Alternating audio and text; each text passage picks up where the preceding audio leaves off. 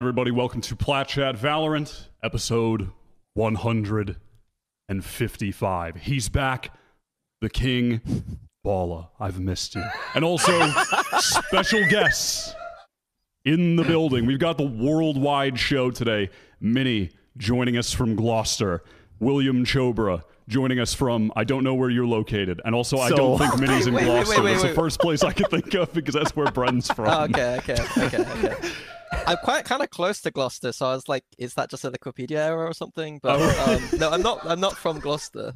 I mean, well, listen, not a bad guess. Close enough. Have you ever been to the cheese rolling competition?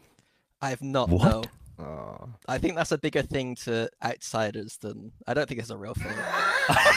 Oh, I mean, it's very a big real. Thing here. It's very real because we showed a clip from it and we got DMCA'd by the local news station that was running it. And that episode's down, right, Kurt? Yeah, our entire channel got copyright striked, and the video was removed. The entire live stream for cheese rolling. Yeah, we showed 1 minute of cheese rolling in a 3-hour video and transformed it live, reacting and commentating over it. And we got a copyright strike. Plat Chat Valor, we're an inch away from this thing being done. And if we're gone, like, hey, good luck. No, there's no one to replace us. So, you know, we're living life on the edge here, but that's fine. All right. Oh, man. So last week, I don't know if you guys heard about this. There were rumblings and discussion about the way Ball is already. I saw Ball shaking his head just a little bit, just a mini shake, you know. We did the way too early tier list last week, and now we have. I have a whole new panel here, ready to give their real and honest takes on what occurred. Kurt, bring up the graphic. Now, Chobra, I'd like to start with you. What went wrong? I mean, a lot. Okay, so this was my first thing, okay? So we saw Zeta at Red Bull, and I, among most people, was very hyped to see the new players, right? I thought they played really well. I thought it was very exciting. I was like, all right, Zeta Division fans can have hope. And then I watched the podcast, and you guys put them in A tier, basically above every other team in Pacific other than the two winners. Yes. Which I think is like, we're drinking just gargantuan amounts of hopium, in my opinion, because I'm ready to fight tooth and nail for Zeta right now. Don't get me going 3 seconds into the show. The one placement that we could have like gone after that nobody would be there to back it up, but Wyatt was like the guy who went for Zeta, so like he could actually defend himself. I can't. Okay, I also hold on, just to calm I'm you not down. gonna. Kurt, cut my mic off. Yeah, just to calm you down, so we can move away from Zeta. Okay, like I get it. No, I gotta also... be on Zeta too, by the way. Like I'm doubling down on Wyatt hate here. I can't believe it, but I can't also believe you put global esports next to two teams that don't exist anymore. That's ridiculous. Like, what in the world? One team is perhaps leaving the entire world, and then one team has one player on it. Okay, well, hold on. So should we do this? We can't. All right. At the time, though, EG they were clinging on, but now they have descended into the grave. But they were holding on to the edge of the dirt, but they are no longer with us. So that is valid now. That's an update. Yeah, other than that, for Pacific, I mean, personally, I rate RRQ mega high, but I also was one of the few people that rated them really highly last year, and they just like didn't deliver the actual results I thought they would. So I'll be the lone fan cheering them on. I'll go with you though. I was high on RRQ too. They just trolled LCQ by having what's his face be a racist or whatever before the lead up to it. So yeah, that was horrible. Okay. Yeah, that was my biggest thing. Okay, so your biggest thing is RRQ and Zeta. And I would switch RRQ and Zeta basically. And now, then... Minnie, did you say you were mad at me for the Zeta thing too? Yeah, I think so. Oh my God. How? I think if I I swear like, to can we God, bring up the Zeta equation is 2 + 2 = 4. Like what? What are people? What am I seeing that is not being seen by the rest of the world? Can we bring back up here? the graphic? So like I think like this is my egotistical way of seeing this. If I was coaching Liquid, Vitality, Furia, Giants, or Cloud9, and I lost the Zeta, I'd feel like I'd not done very well. That's the way that I see it. There's gonna be a lot of sad coaches. There's gonna be a lot of sad coaches. Maybe they will be, but yeah. That's crazy. Yeah, I mean, my biggest thing is I remember listening to you guys, and this is where I turned the pod off. I turned it off when you guys were talking about NRG and Loud, and you guys were like, "Yeah, NRG, they don't, we're based on this roster, blah blah blah blah blah," and then you put them in S tier all of a sudden with the rumored roster being like Stellar and like people. No, that's they have two players. No. That's the rumored one. If they have Demon 1 and Ethan. Okay, even still. 2 players, and you're losing your IGL, you're losing all of the experience that you have from that roster, and you're just putting them in S tier just randomly. And then you have the Loud team as well that actually has players that still has that reputation from last year, and you don't put them in S tier. Like, they got to be in the same tier, I feel like, if you're going for anything. If anything, Loud should be slightly higher, but in S tier, and NRG should be down 1. That's the one that I would go at here. And then Navi, who trolled Oh the no, I'm with you on the entirety Navi one. I'm not defending that. I think that's ridiculous. Yeah, I don't know what we were. I mean, we can move Navi down like 5 spots. Like, I Why think. is there so many teams in S tier? Not Like, what is B going tier. on? But No, I think yeah, S not tier B is tier. like Fnatic Paper X. Yeah. I think that's fair. But then the whole list gets really weird. Yeah, we'd have to like add 2 more tiers. Yeah. Yeah, then you're like Leviathan. Like I think they're really good. Sorry, Like, how do you say their difficult, name? I just is it love Leviathan? How do you say their name? I mean, Leviathan, if you were like just saying it in English, and then Leviathan. If you're Leviathan, saying, Oh, yeah. okay. I'm sorry. That's my that's my 1 year of Spanish coming in hot right there. That's good. So yeah, Lev. Like I think like putting a team that's not played any officials, like proper officials, in third is also like it's just an impossible They played list. Like what, Superdome? Like, I think that yeah, was. but what is off season? This I don't know. Like I feel like giving people credit in the off season is like a difficult. Like I want to give them credit when like it's an actual human. When they actually come dominate NA afterwards, like. All right, So so you're what's the saying point that of the the way too early tier list is way too that's early. the point. Okay. I guess. yeah, you have to react in the moment. So I just don't like the You're idea thinking, that the whole and I community don't is going to like be that. like deflated if they don't win the NA, win the challenge, or what do you call it, VCT? Like, Well, if let's they be don't honest, win- Minnie. We're gonna go into VCT anyways next year, and everybody's gonna be like, "Holy shit, Leviathan is the best scrim team I've ever played against. they're the goats. King is the best player in the world." And then they're gonna play Americas anyways, and everybody's gonna be like, "Wait, they're not as good as what everybody's saying." So, I mean, it's gonna happen anyways. True. Who I'm were you okay talking with about this before though? Navi Navi is placement now. changing with. Yeah, If because they add artists back, and suddenly they're not trolling, and they're back to FPX 2022. I guess is the argument, but like, I mean. I watched some Navi's VODs yesterday of champs, and they were very close to looking. Yeah, they were much better at extremely champs. good. Yeah. Like, they should have beat Loud.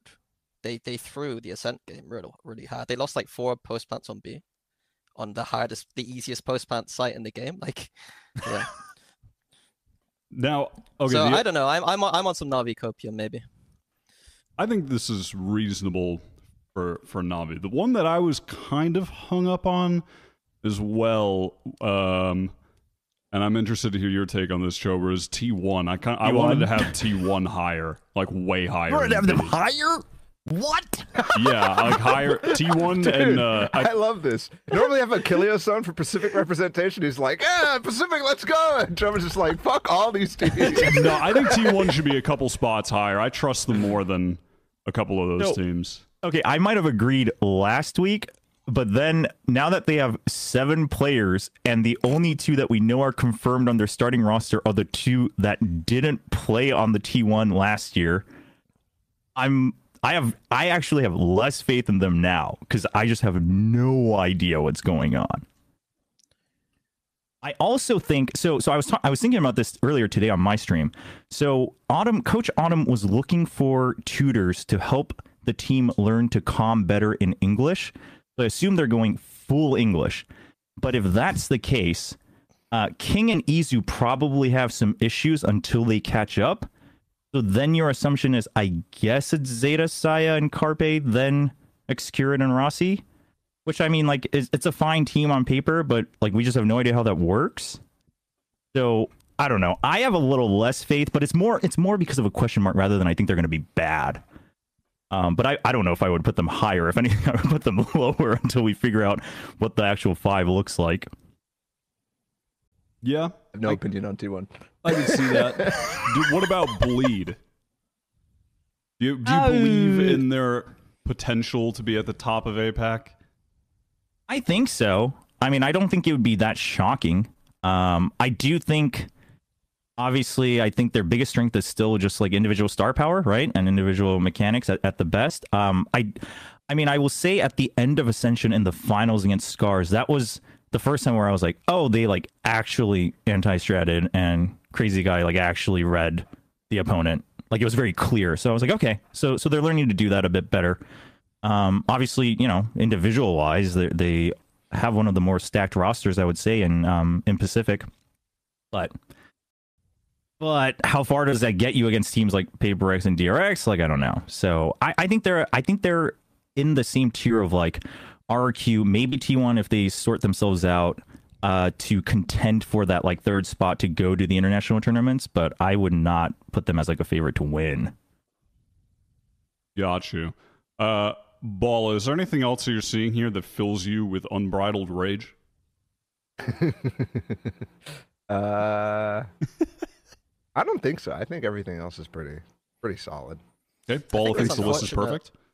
Like the Koi one's unfortunate. Like Koi shouldn't be that low, but they absolutely could be that low. Like when you got Trex and Shados in your team and you're that low, like it feels bad, man. But it could still happen. So. Yep.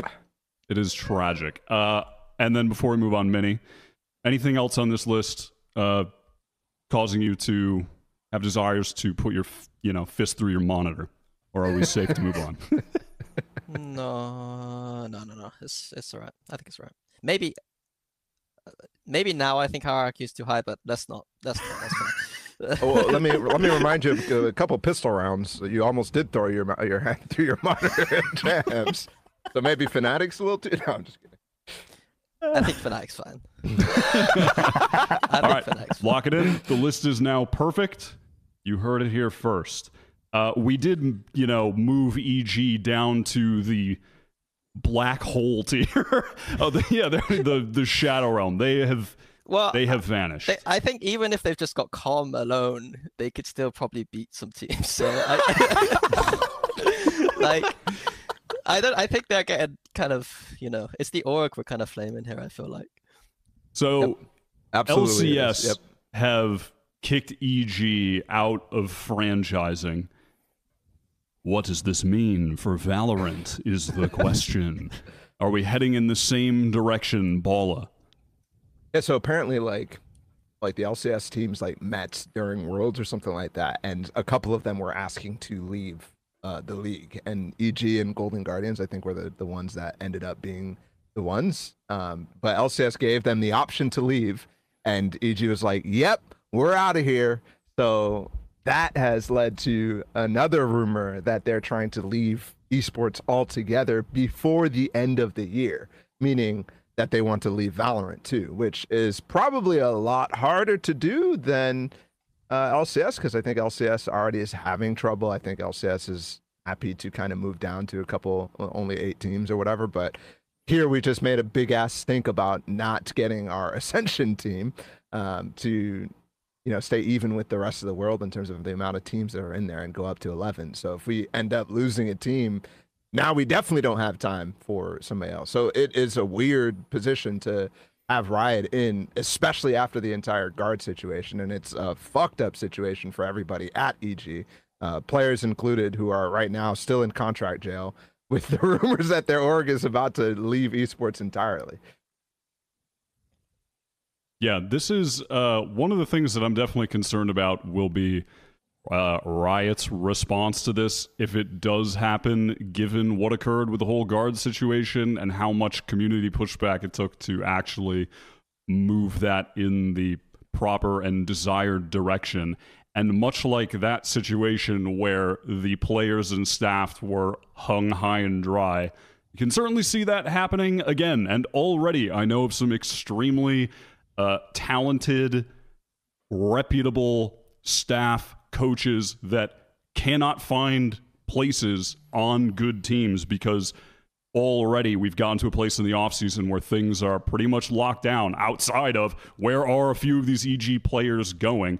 So at that point, it's also concern that people like Potter and, you know, some of the players won't have a spot on a team anywhere, even though they're really good. You know, that could change later in the year. Maybe they get picked up by someone, but I think that's a very real concern as well. What do you think, Minnie? Yeah, I'll be honest, I didn't realize it was the end of 2023, this thing. I thought it was the end of 2024. So I'm sat here thinking, yeah. Like, I can't even say anything, but maybe some conversations I had now make more sense. Oh my god. How many members to reveal the secrets, Minnie? I don't have that many secrets, but yeah, no, I just feel really bad. Like, even the player, like, I just feel for the players like the most. Like, I don't know what the protocol is from Riot's side. Like, I know that they've got the orgs have got to sign contracts with Riot for entering partnership, right? So I'm hoping there's protection for players there on some level. But even still, like, what's going to happen next year for like these players? Like, I don't know. I just feel quite crappy that these very good players who just want to play, like, I don't know what happens, you know. Yep. Yeah, I mean, the players are in limbo, the coaches are in limbo, the staff at EG are in limbo. They've already had 3 rounds of layoffs or whatever, so it's a really shitty situation. But in terms of like Riot's response, I think they do have an agreement with EG, and this is what I was saying. It's like probably going to be harder for them to get out of something in Valorant than it is in LCS, because in LCS, like, they paid to enter. Well, they paid to buy. I think they bought their slot. Yeah, you buy the slot. I don't know exactly. Well, I mean from somebody else, not from Riot in this case. I don't remember what the situation was for them getting into franchising, but they're relatively new, I think, in LCS in the first place. But either way, like, you know, Riot could buy them out. Like, there's that way. If they want to leave, they didn't release the details, so you don't know exactly how the exit process was for EG. But for Valorant, right, there's not a slot that they're buying. They are, when they sign their TPA, their partnership agreement in Valorant, like, they're committing to, you know, the 2 to 5 year length or whatever. And obviously there's going to be clauses to help you get out of that in cases like, you know, financial issues or whatever. But they're going to be on the hook for something for sure to Riot here. And I actually thinking back, like, Riot is kind of lucky that they probably planned already how to work out the season with 10 teams. But they won't, because they had to do that for the guard situation when they announced. They're like, yeah, we're only going to go with 10 teams. So they at least have like a really deep cut backup plan. But I would hope that doesn't come to that. And maybe they promote somebody else, or maybe they, you know, do the same process that they did for the guard players in terms of acquiring a roster, which who knows? Is there even a roster at this point for EG in 2024? Doesn't look like it. At least next year, there's more opportunity for roster changes, right? Yeah. So at least I'll just think about that then. If you're a player, at least it's going to be weird where, like, some of the teams that don't do so well, there's just a bunch of EG players just sat there, maybe. Like, so it's going to be a really weird season if that happens, you know? Yeah, I hate this, like, fucking venture capitalist bullshit where, like, you can see what they're doing right now with their players. Like, all other orgs in like partnership, or at least a lot of the respected orgs, would be like, okay, well, we know we're not gonna be able to do anything with these players. Like, let's release them from the contract so that they can fucking find teams. Right? Like, they can't do that right now, except for like going out of the way and, you know, leaning into potential poaching areas and gray areas, which just sucks for them. But you're talking about like 7 different players getting fucked by EG right now because they want to keep them and make some sort of money on them, which doesn't make sense when their contracts are ending anyways. This is dumb. Yeah, I also I feel. Oh, sorry. Were you going to say something, Chober? No, I mean, I was just going to say, I mean, I think one thing everyone agrees on is the situation's super dumb. And obviously it sucks the most for, the players and everyone involved in the org. I also just wonder, like, I hope this doesn't create a monopoly effect, a domino effect, monopoly effect. What? Domino effect? Where it just leaves a bad taste for, like, VCT overall, right? For future sponsors or orgs that might want to get involved of, like, well, how do you work this out? And, like, do you have backup plans? And are they even reliable and things like that? So I can only imagine also for anyone on Riot's side that this is probably the biggest headache they never asked for. And I don't think there's a good answer, quite frankly, right? I don't think there's any situation where anyone, like, everyone on the outside smiles, but hopefully they can make one where at least players, and not just players, but, like, also sponsors and other orgs can look at it and be like, okay, let's we can move on, right? We can have faith that this thing's going to work. So I do think that, like, they didn't ask for this. Like, it's a problem that has been created because of one of their partners and not them. But at the end of the day, like, there was a lot of missteps with Riot and EG. Like, there was a lot of stuff going on with EG behind the scenes in CS and Dota 2 in League with one of their star players that they could have realized, like, is red flags all around for them to not introduce them into partnerships last year.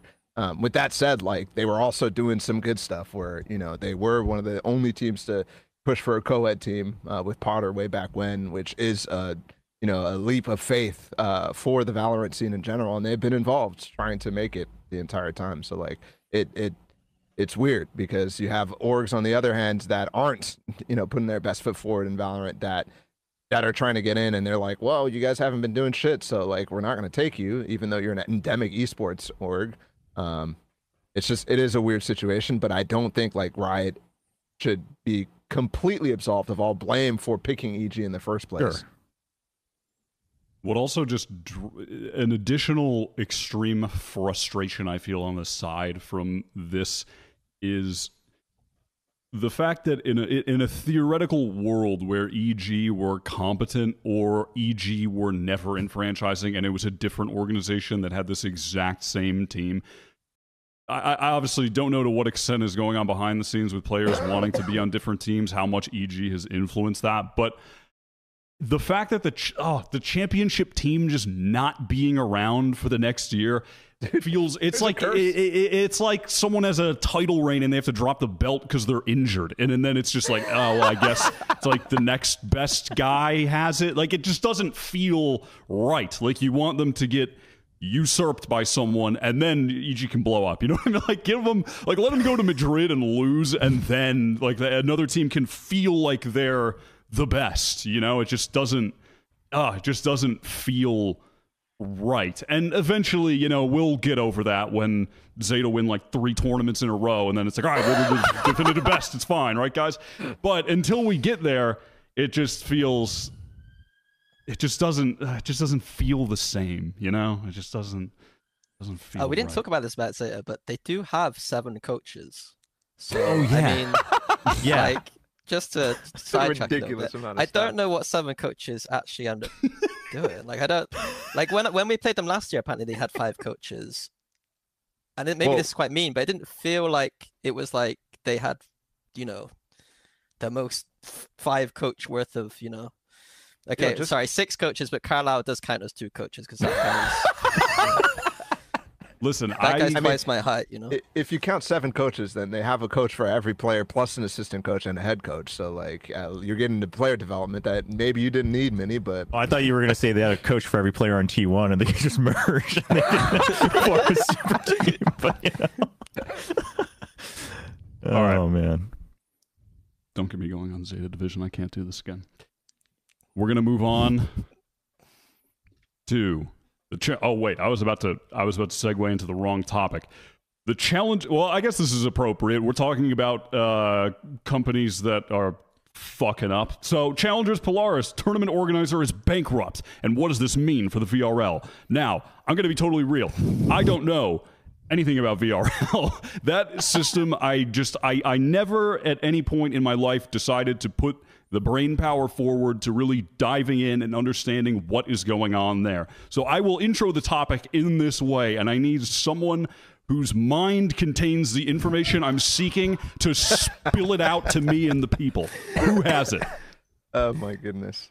Well, I mean, you know that like the VRLs, especially the Northeast Europe one, which is the one we're talking about, Polaris, like has been struggling viewership wise. I know that. Struggling in terms of like I wasn't providing watching. broadcast days. Like it's been a rough scene for them in general when they have like talented players, right? This is where the Apex guys came from. Now that most of them are on Team Liquid and most of them are in franchising, but they went undefeated up into Ascension. It's where this league came from. So they are bankrupt. They've just laid off like every single employee pretty much, and they can't run the league next year. So that is the important thing, is we're literally down a league in probably one of the most talented regions of EMEA in general when it comes to the Challengers League. So this would be the equivalent of Knights going under, right? And not being able to run North American Challengers next year. It's the exact same, like if that happened, it'd be the exact same thing.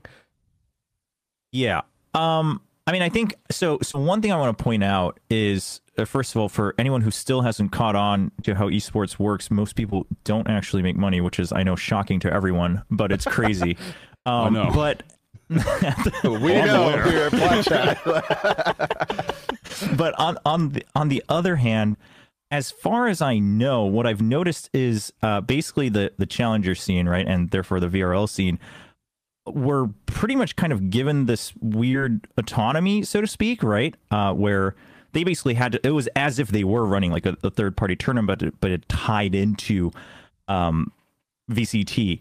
And at that point, I do wonder if it has to do with the region, because then making money and doing business gets really weird, because you can't just easily get global sponsorship, even if your viewership is global. And I'm not trying to give anyone like an out. For instance, Korea has this problem where they're always like, well, the English stream is huge. And, you know, all of us who work here are like, well, you should just get like more sponsors for the English stream. And they're like, well, we can't because we're a Korean company and like we have to talk to the Korean offices and they don't want to give us money for an English stream because that's not their regional office. I had to deal with this a lot back at OGN. And I assume I can talk about this because they're gone. But so basically, now there are ways to do it, obviously, but it's just this thing where either they're not used to or the company's not big enough, and having these divided up leagues that are just region centric, run by a regional office for a regional audience.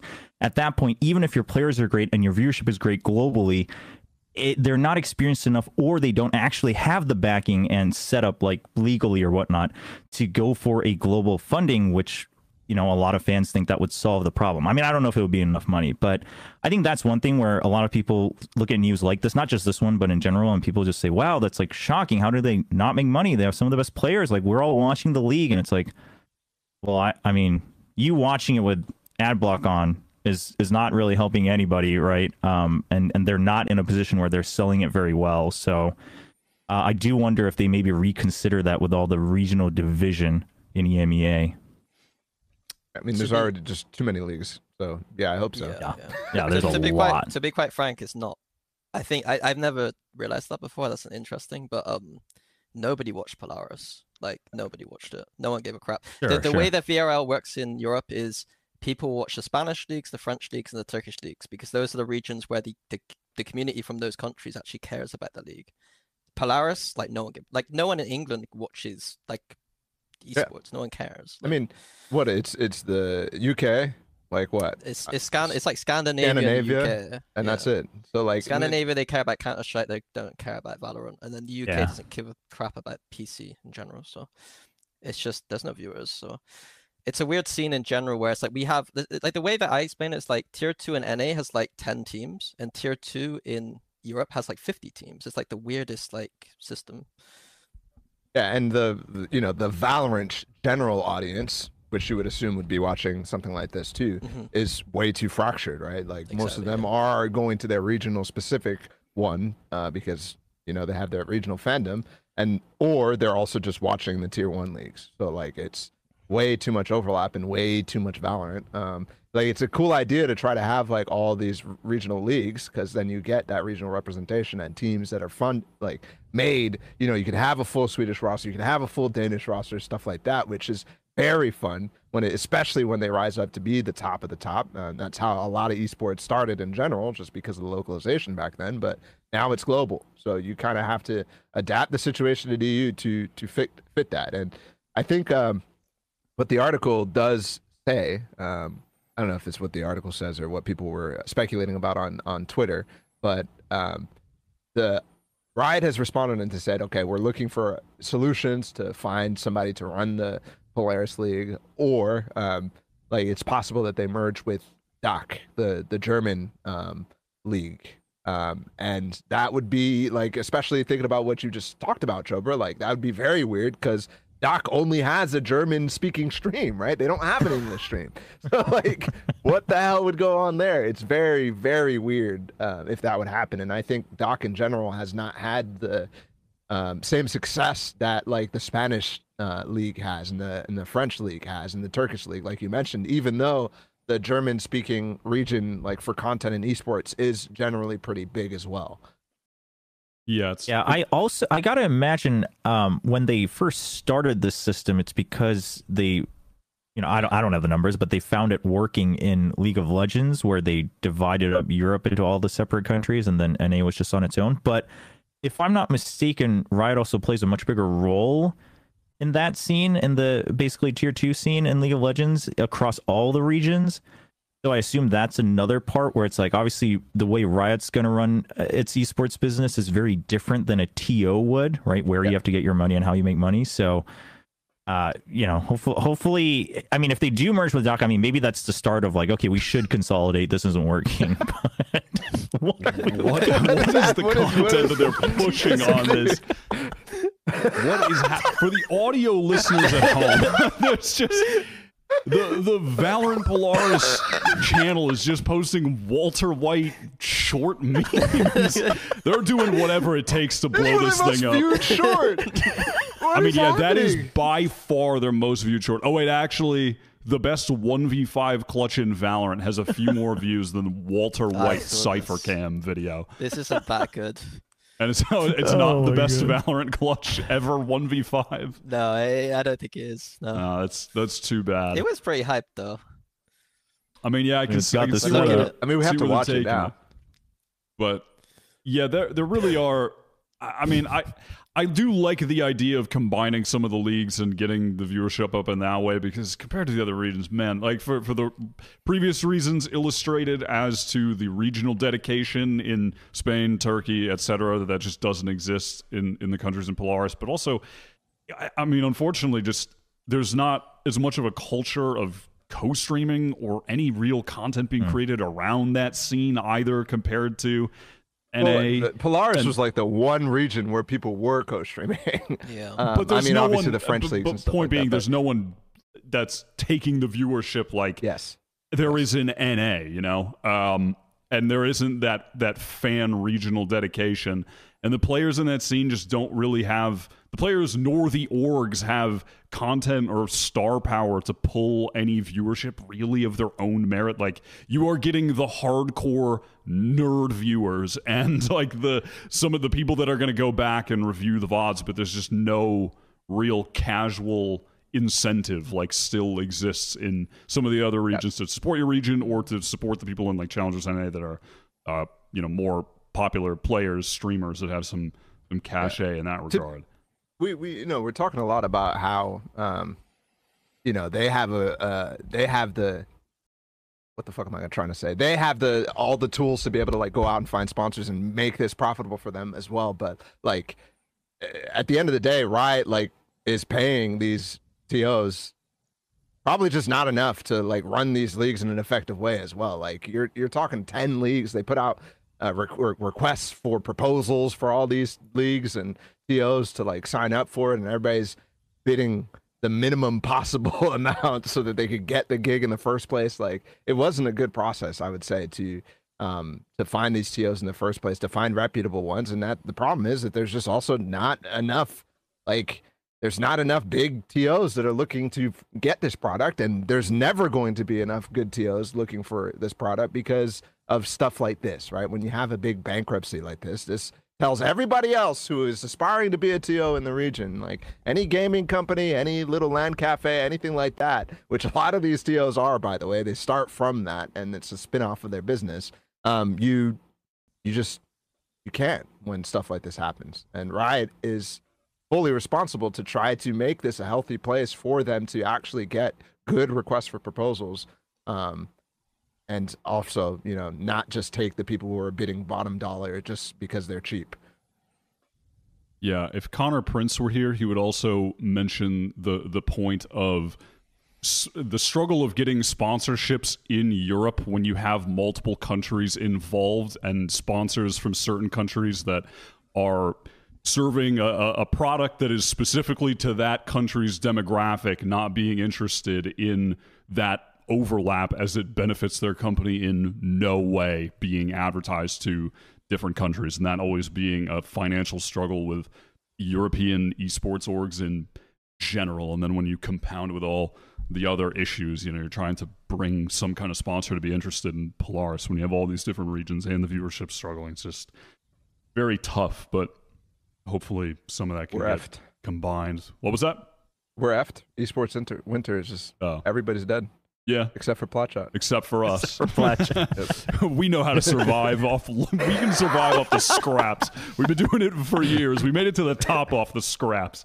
All right, let's talk about far more important news. Will Zelsis take Pancata's spot on the Sentinels roster? Finally, something real that we can dig into. I've been waiting for a meaningful topic.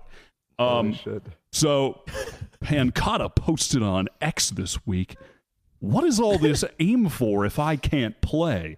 Fellas, what does this mean for the Sentinels?"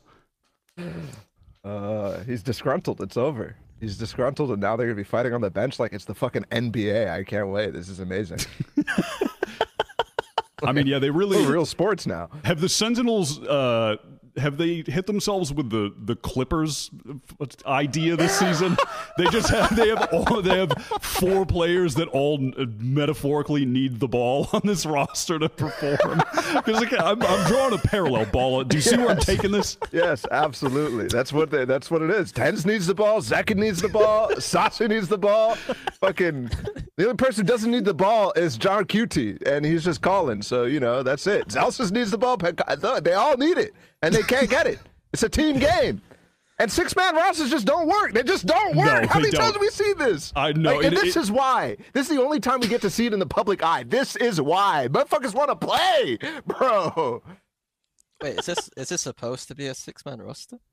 No, but it is. I mean, yeah, like that's the weird part, right? It never made it. They never made it sound like it was intended to be a 6-man roster, and then just somehow it became one. Dude, I will tell you, Zelsis always intended this to be a 6-man roster. Go back to this fucking video where motherfucker's like, "I'm back," and he's like showing off his ass, like he's like, "I'm playing." He was like, "I'm gonna play at some point." Like, I'm playing. He's poisoning everybody, man. Like, what can we do? That Sentinel's just fucked again. I feel bad, but they've done this to them. I mean, to some extent. Okay.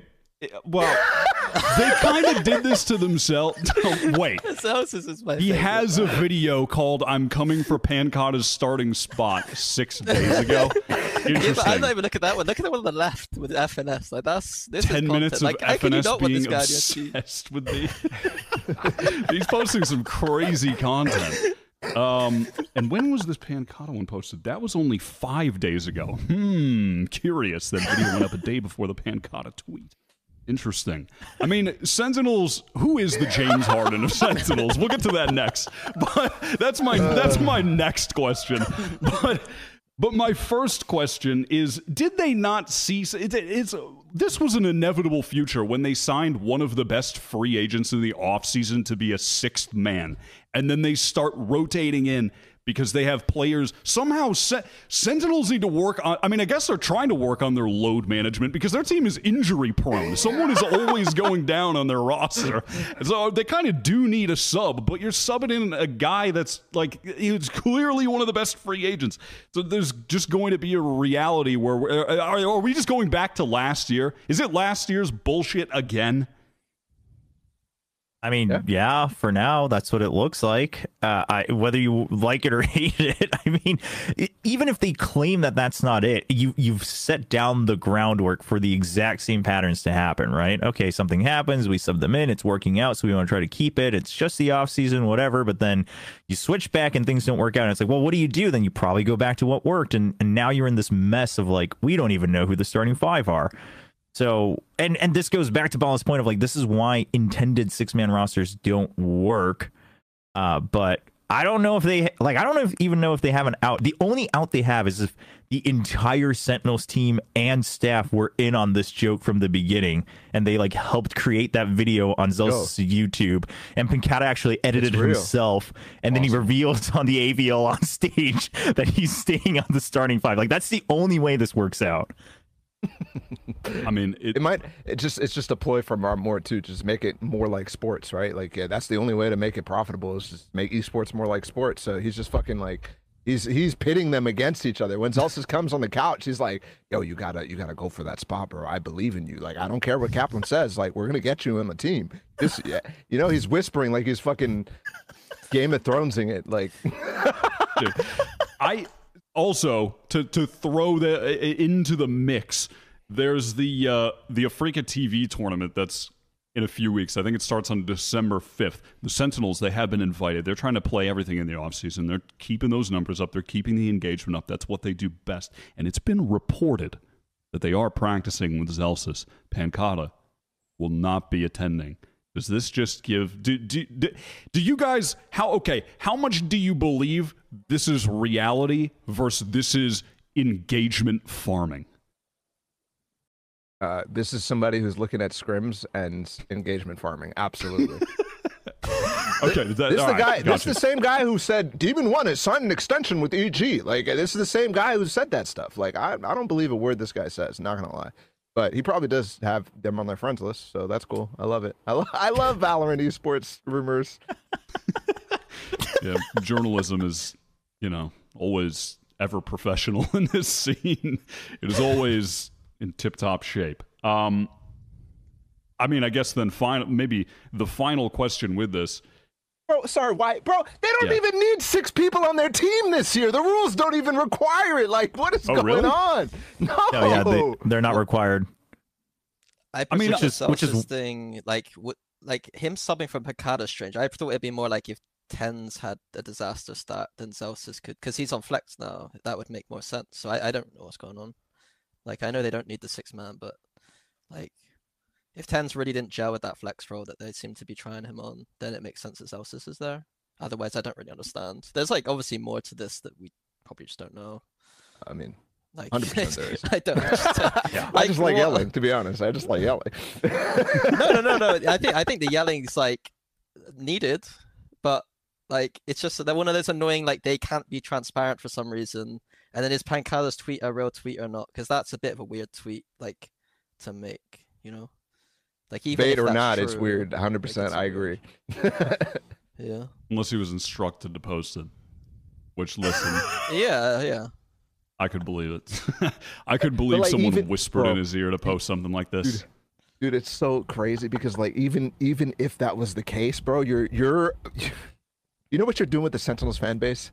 You're fucking, they're a hornet's nest, and you're just poking that shit, and you're like, yeah, you like talking shit about our players? You guys like death threats? That's what they're doing with their fan base when they enrage them like this. Because now, fucking, whenever Zelsis plays, all the Brazilian fans are gonna be like going at him, and whenever Pancata plays, everybody else who wants the glory days of Sentinels is gonna be going at Pancata. It's just like I don't know what you're doing. I don't know what you're doing. Oh, at the very least, they are just... honestly, I could see this all being orchestrated because they checked the numbers, they saw what was going on this past year, having 8 players on their roster, discussion every week, Def out, Marved in, Tens out, BCJ in, whoever they had on that team. They were just every week discussion about who they should pick up, who needs to be subbed, who needs to be benched, whatever was going on every single week, and the roster was changing. And they've really just set it up to be that again. Even if they keep the same 5, they're going to lose a game. And then, yeah, you're right. I mean, it's just every other week, it's going to be someone out, someone in discussion. And I can't wait to have it. Are you telling me they're farming me for content and impressions? Yes. We're all just part of the system. Yeah, we really are. Right now we're being manipulated by the media. Like in this very moment, we are being manipulated by the media. I thought we were the media, man. What's going on? God damn it. We're somewhere down there in the pyramid. We're in the Pancata needs to get his numbers up on IGs. He's struggling. All right, I can see why he posted this. He's only got 160 followers. He's got to get that up. I can see why his engagement fading. All right, let's keep it moving to the last piece of roster news, which we're waiting on this one for a long time, but Talon have announced their complete roster with 3 additions, being Ban, Len or Lene, and Governor, I forget how you pronounce that. All good. Chobra, react. Again, I mean, I hate that this is all we're talking about today, no matter what topic we go to, but it's like, so who's on the bench? I mean, is Lenny happy to sit on the bench and warm it up for another full year for a team that might not make it to an international tournament? Because I have no idea. I was racking my brain today to figure out, like, how does this work? Because, okay, so they revealed in their reveal video, they obviously reveal Len or Lenny, Ban, Governor, and then they have Cruz there, and they like give him like a tarot card or whatever as well, that he's going to be the one who has to lead the team. Okay, that makes sense. So then you have 4, and then supposedly it's between Patty Fan and Jit Boys, and common sense would tell us that Patty Fan would be the one sitting on the bench just because of his like wrist and everything. I think it'd be an absolute waste to put someone like Jit Boys on the bench.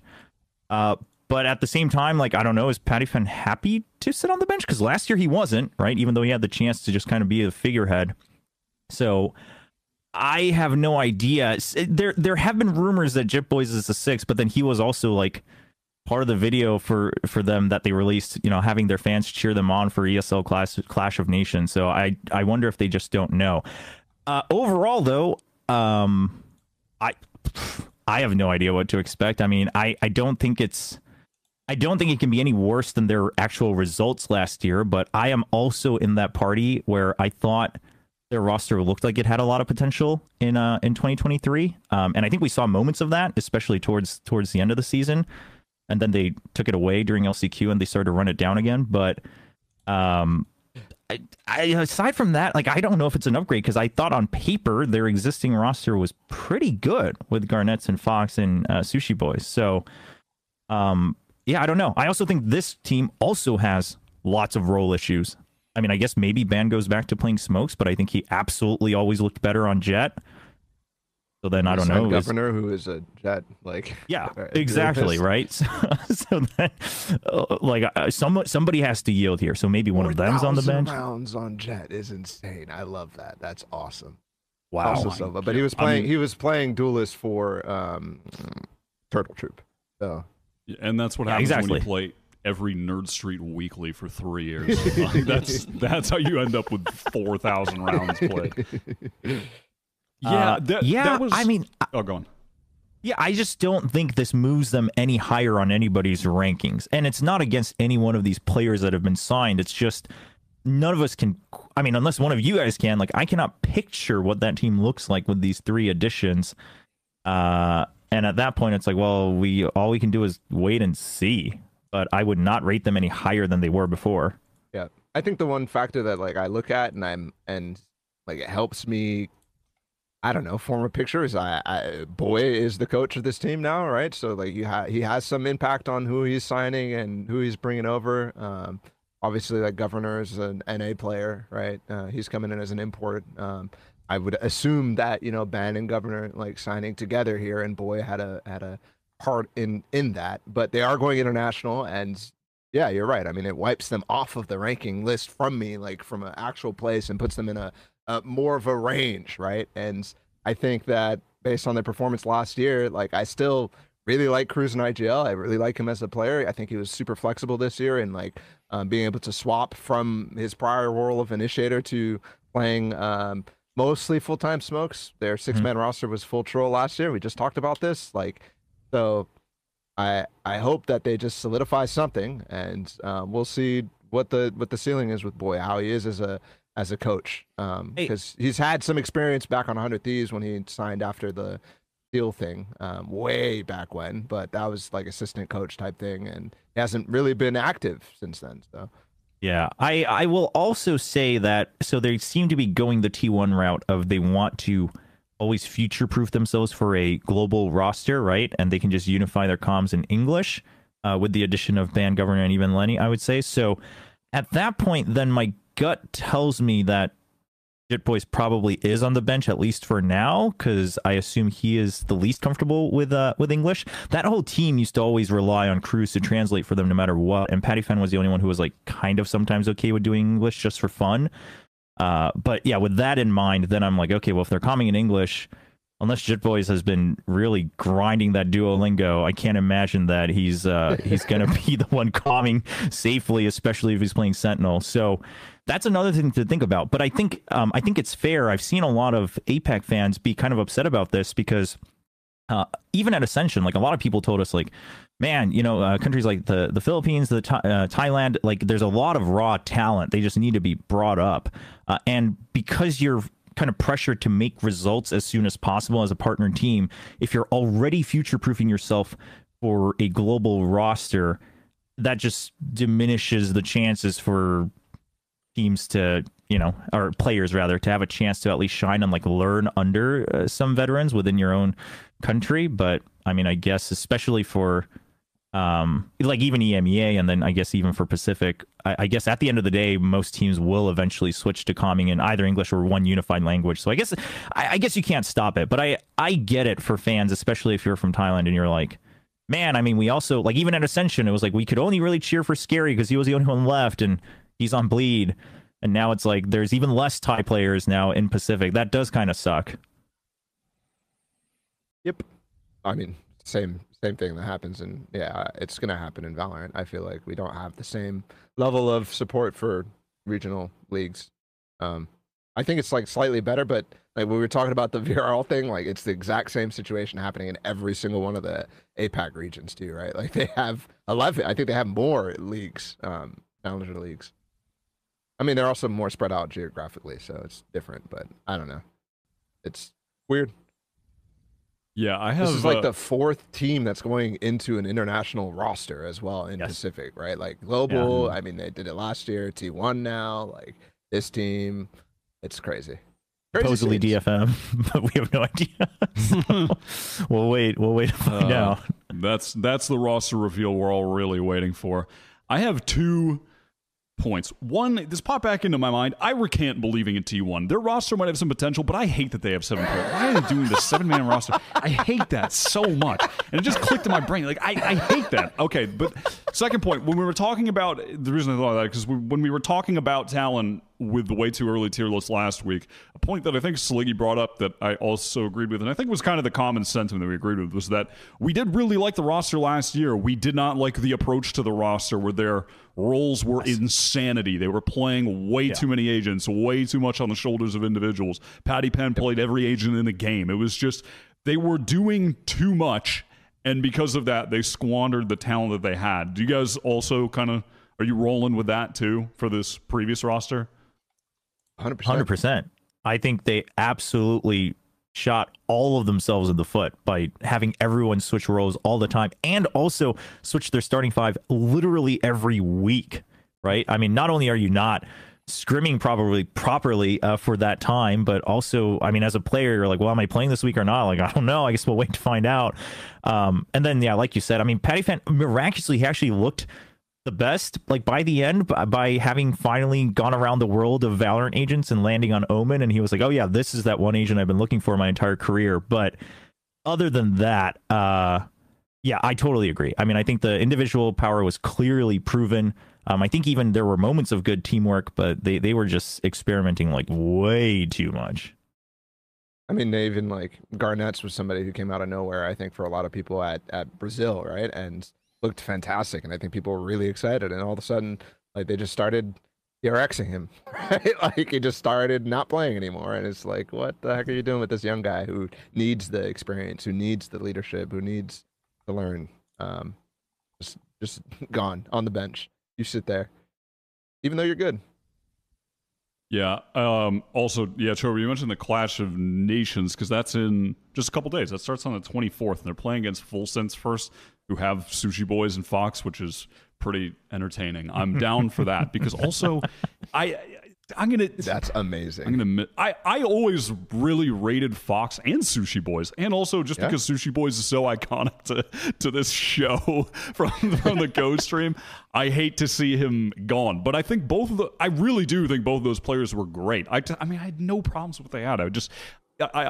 I would have loved to maybe live in a world where we could have just seen a shift in the coaching staff and the overall approach because that roster had some gas. I mean, this one, you know, they could still work something out, but yeah, we're back in weird role land. I hate how T1 used Ban last year. I was excited to see him in that team, and I really dislike how they used him. I think he still does have potential, but man, shout out to T1 for that, for putting his career on hold. Jesus Christ. But all right. Any final points y'all have on Talon before we move on to the Game Changers pick'ems? I guess the only underrated thing is that even you say something about the coach that maybe they could have done something better is that Zeus is actually one of the most experienced coaches in the game. So like I wonder where he goes. Like I went to so many events where, you know, didn't have long conversations with him, but like, you know, someone who I saw constantly through the past 3 years. Like so I'm sure he can just go somewhere and it'll be pretty good. Yeah, hopefully. I mean, I hold concerns for good coaches, staff, good analysts, because budgets are tight, and it's, yeah, I said it earlier, but I know a lot of people are struggling to get either paid what they deserve or to get paid at all because there's just not a lot of spots. Everyone is trimming down. It is a tough time to be in those positions in the scene right now, for sure. All right, let's get on to the meat and potatoes of the pod. It is the Game Changers Champions Pick'em, as the Game Changers Championship in Sao Paulo is coming up just this very next week. So we are going to accurately predict every single game in the bracket. You can still watch, of course, and enjoy it, but you're just going to know what's going to happen. And I'm just double checking. But yeah, that begins on November 28th. All right, let's get into it. Upper quarterfinals. So for the audio listeners at home, this is an 8-team bracket. If you are not familiar, teams from around the globe. First match at the very top of the bracket is Evil Geniuses versus Team SMG representing APAC. Now, where do we begin? Well, let's start with EG, just on account of they are the team with a roster change heading into this event. EG no longer with their previous duelists ousted for very good reasons. They are gone and replaced by Nora, who was previously playing on Supernova Galaxy. More on that like upcoming kind of player tier, playing on some of the like unsigned teams for a while, that kind of thing, rising up the ranks. But I think one of the potential things of issue that we're looking at, which I feel like we're just talking about all day on this show, is problems with roles here, because I'm going to assume that with EG now they're going to bring Lori back to Duelist because there's some initiator role overlap. Lori was playing Duelist for Shopify Rebellion previously at times, but the concern I just thought Lori was so good on Initiator during their run in this last Game Changers that the role swaps, I have concerns. Do you guys share similar concerns? Where are you at? I would keep Lori. I mean, just try to keep everything as similar as possible to the run that they had, right? Like, so leave all the structure in place. Lori is so instrumental in that, being the initiator, that like you need everybody to know what's going on. And I think Lori staying as the initiator would leave it, just have Nora come in and play the Keency roles. I think would be the best course of action if that's possible, right? If Nora's comfortable with that. I have no clue. I haven't watched a Nora game or anything like that, but I think that's possible. And probably the best approach if I was EG. And I think a lot of the same approaches that a lot of teams do when they face with situations like this. I'd say I think my take's slightly different. I think that Keency is possibly the best GC player we've seen. Fluorescent levels of good. If you look at the stats, it's Durka in his prime. Yeah. They're better than comparatively to Ye in his prime. Compared to the scene he's playing in, it's better than Ye in its prime. This is how do you replace this level? And I think the idea of bringing in because they couldn't substitute a player from the top 8 teams. They have to substitute below, and to get someone to replace their carry, their hard carry. I don't know what you're supposed to do. So I think that Lori going to Judas makes some sense, because otherwise you're going to be I'd imagine a lot of their game is revolving around Keency just absolutely diffing people. So you're not going to find that from a sub top 8 team, I don't think. And Lori's probably going to struggle to do what Keency's doing, but at least they can kind of try, I guess. They're really screwed. It puts a massive asterisk on this tournament that I think top 2 potential team going is without one of the best players in the world. So it's kind of unfortunate, really. It's also weird. I find it very weird the ruling that Riot made that they couldn't get to the top 8 team, anybody who qualified to the main event, and they couldn't go international or anything too, because I think we've seen other situations where emergency situations like this have netted a really good sub. The one that comes to mind for me is TENS right away. I mean, obviously I'm not familiar with exactly where they were placing, but they were all playing in the open qualifiers back then, right? Back in Masters 1, whatever. What was the TENS one? I can't remember. TENS coming off of Cloud9, getting emergency subbed for Sinatra back then. Oh yeah, you're right. Okay. I mean, and then you could think about even more recent ones, right? That's just the first one that comes to mind. But Heretics, right? Zeke recently, they got an emergency sub situation from, well, I guess who subbed for them, Benji. So it wasn't even it's not they got somebody who was in the top 8 or anything like that. But I seem to remember maybe 2 or 3. I can't think of them right now, but many where there were players who subbed that were on teams that were very good that just didn't make it to the event. But either way, that's the situation that they're facing. And yeah, I mean, I agree with you, Minnie. It sucks, but I don't know. For some reason, I have this thing right now. Wyatt, you probably can reminisce with me about this, but any team that has a sub, you start to rank them lower, and then all of a sudden they just overperform somehow. Always, every single time, it feels like that. Like Navi back in the day, I mean, obviously that team was super stacked, but I feel there's just always this thing with teams that have subs. Version 1 back at Reykjavik, I feel the composition of this team is unlike some of the other teams. I think Keency's it's a bit when we started out with Durka. If Durka didn't show up, it was over for us, and it feels a bit like that too. I mean, we didn't even get a chance to see that though, because we had Durka and somebody else. I mean, I wonder if it's as close as it gets. Yeah. I wonder if the closest we had was probably the old FPX, right? When Sugesu couldn't be there and Cider came in. But I mean, that team was also but there's also Paper X with their content creator coming in too. That's true. There's a bunch of examples of teams that just you're yeah, they're gonna suck. Yeah. They have a sub and then they fucking pop off. There's so many examples. With that said, I still agree with Minnie. Keency was insane for this team. It is equivalent to Durka not showing up for Fnatic to an event. With that said, though, I still think that EG wins this game against SMG. I think that really, yeah, damn. I do. I really, really like the way they were playing. I love the way that they were getting coached. Love the anting going on. This team overperformed everywhere. Not just Keency, but everybody overperformed back then. Yes. Okay, so I don't want to just listen. I'm going to give some positives to EG. I don't want to just detract only, but some of my other concerns going into this, regardless of what the roster was, during that run in GC3, that felt very honeymoon phase. The roster just came together. It had been a couple weeks. They lose the first game in the playoff bracket, go down to the lower bracket, win every game in a row, and win the tournament. It was just, everything was clicking. Everything was perfect. Now, that can carry over, absolutely. But is that, potential red flag? Maybe. Also, Balla, I know you hate this narrative, and I hate this narrative, but I'm going to put it out there. It's they're new to LAN. The players haven't played. Yeah, see, I hate this narrative. But come on, Balla, someone had to bring up the narrative. No, I mean, it's going to come up a lot. Like, we're going to talk about it for floor. We're going to talk about it be on the desk. Yeah, they're talking. The I desk is talking about it. Mimi's got that in the notes. They're talking about it. That's happening.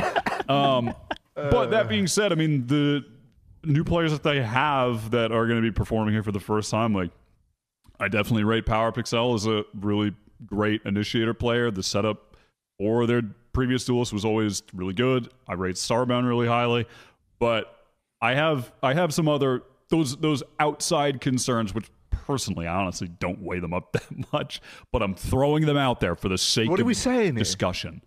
I'm throwing them out there for the sake of discussion.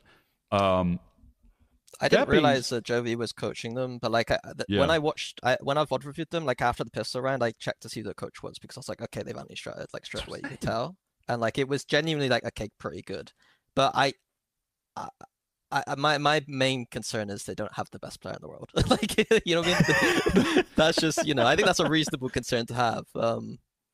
So I think RRQ, like I don't know too much about them compared to EG, but like they looked really good. They've not lost any games and stuff, so I would edge them over EG. If EG had Keency, I'd put EG for sure, but the other way around, I think that I would lean the other way.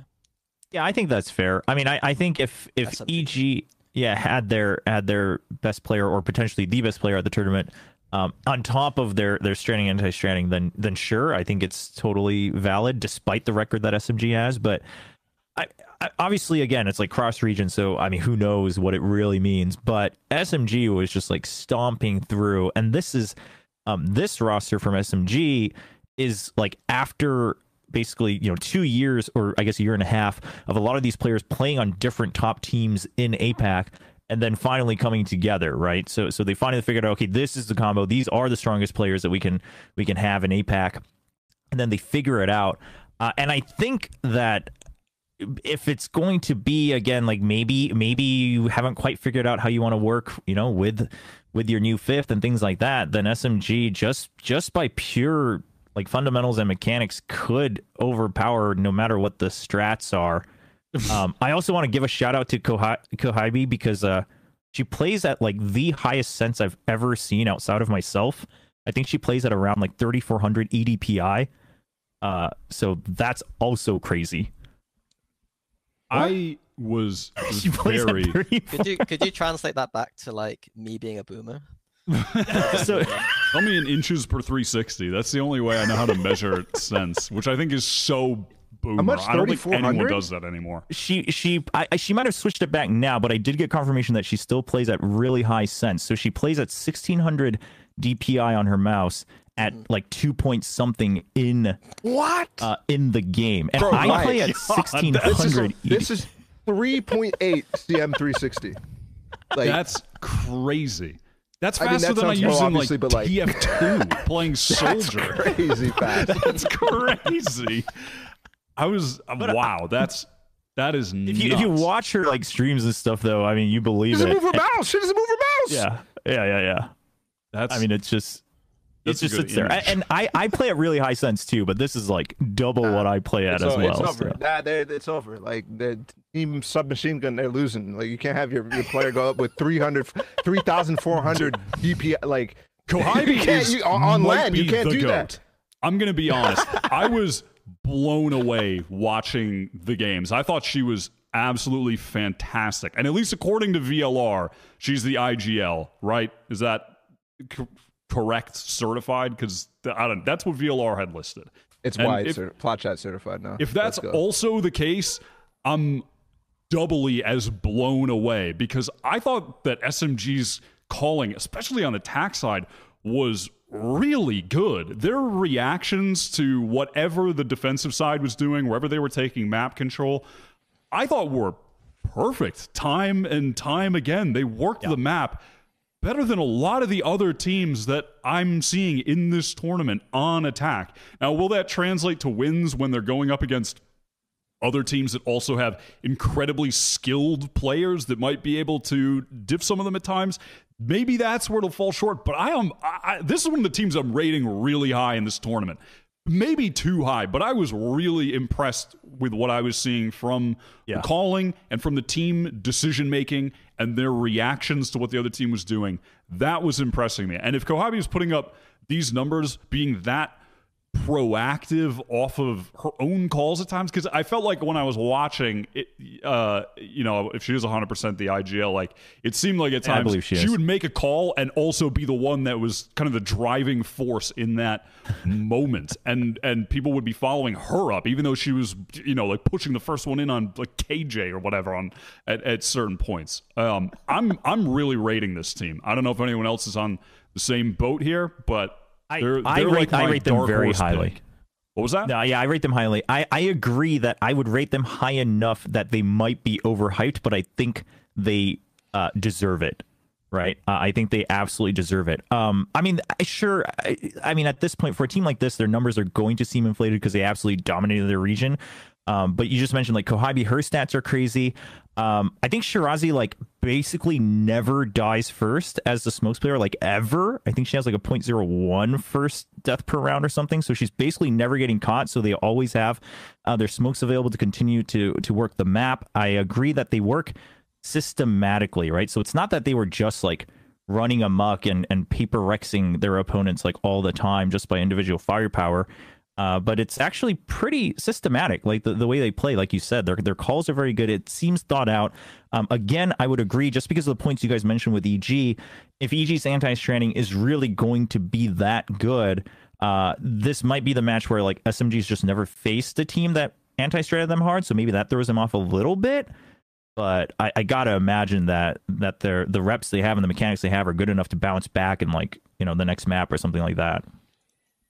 I mean, from what I watched, I wasn't as impressed as you guys. Maybe I didn't watch the right maps, but this is also one of the teams I watched the least. With that being said, last year's APAC representative like impressed the shit out of me, despite like me watching the VODs and thinking like, oh, they're not that good. They impressed the crap out of me. What was that, X10 Sapphire back then with like Ginny and stuff like that? Like they played incredibly well. So I wouldn't be surprised, like when you're trying to rank like in between regions when we only have one international event a year, like that's the sort of thing I look at to see like how strong is a region, is their previous international performances, despite not being the same team, not having anybody from that team. So yeah, I mean, if you guys tell me it's a possibility, I still am going to be rating EG at this tournament. So I'm going to put them above them, but like I totally believe this team could take it too. Yeah, because what has me excited is that it's one thing to watch a team in their region just be the best because they have the best players and they just bang everybody out and are way more skilled. But to me, that was a total afterthought watching this team, and that's like I feel like that's a trap we fell into when we got really excited about Crew last year before they were going into champions. Crew was the truth. Crew was the truth. Yeah, we'll see this year, But there's a couple blunders away from making it, man. A couple blunders. There's one Rolling Thunder. If they just used it, man, they'd have been winning the game. We wouldn't have been talking about X10 Sapphire. Nah, we'd be fucking moving forward here with Crew. That was a historic Plat chat miss. Like that was just that was a rough one. Minnie, what are you feeling for this matchup though? Yeah, I think overall, like I'll be honest, SMG is one of the teams I watch the least, but as everyone said, like their win rate and stuff is just incredible. So I'm just less hyped on EG's. I think everything about EG, the way they approach a game, is really good, but without Kinsey, I just don't see it. It's basically my TLDR. Got you. I'm rolling SMG for sure. 3-1. All right. Yeah, I'm with SMG. We'll I will also just add. We'll come back to this. Well, y'all, I'm putting y'all on notice, okay? I will also add probably one of the bigger weaknesses that some of these teams can have is their map pool, specifically Sunset. And it's not much, but at least SMG did play Sunset. So they were already playing, in a tournament where Sunset was available, and they did play it once. So it's not like they're completely out of the loop. So who was not playing Sunset? It was EMEA and Brazil, right? Wait. But like, I think what happened was, like, this is something I want to talk about, was that like to qualify to Champions, NA was playing Sunset and Breeze, but I don't think any other region was playing it. So I'll be honest, it's a sham. It's a sham. Yeah. East Asia. The China qualifier, Korea and Japan and stuff. They played it. But they were a bit the later, latest though, too. right? Yeah, that makes sense. But I think NA being able to play it is like, this is true. Like, I think this is true. Like, I feel like NA, like, this is a huge asterisk on the tournament to me, like, in terms of competitive integrity. Like an entire region's able to play two APAC maps played Sunset too in their tournament. I didn't watch any, but they played it. Really? Yeah, there was 5 maps of Sunset. Okay, so EMEA just gets screwed. I think it's EMEA and Brazil maybe. Let me check Brazil.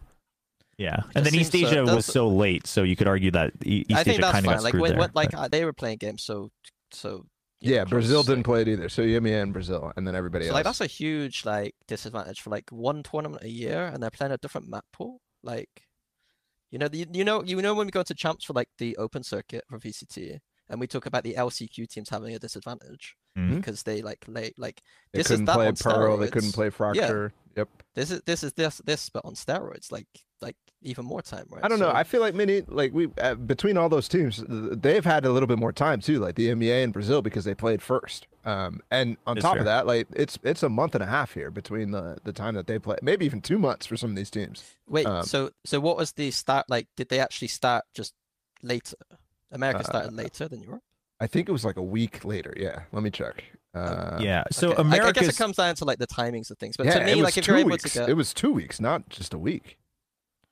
October 8th. 2 weeks. Oh, they finished at the same time, but EMEA started earlier.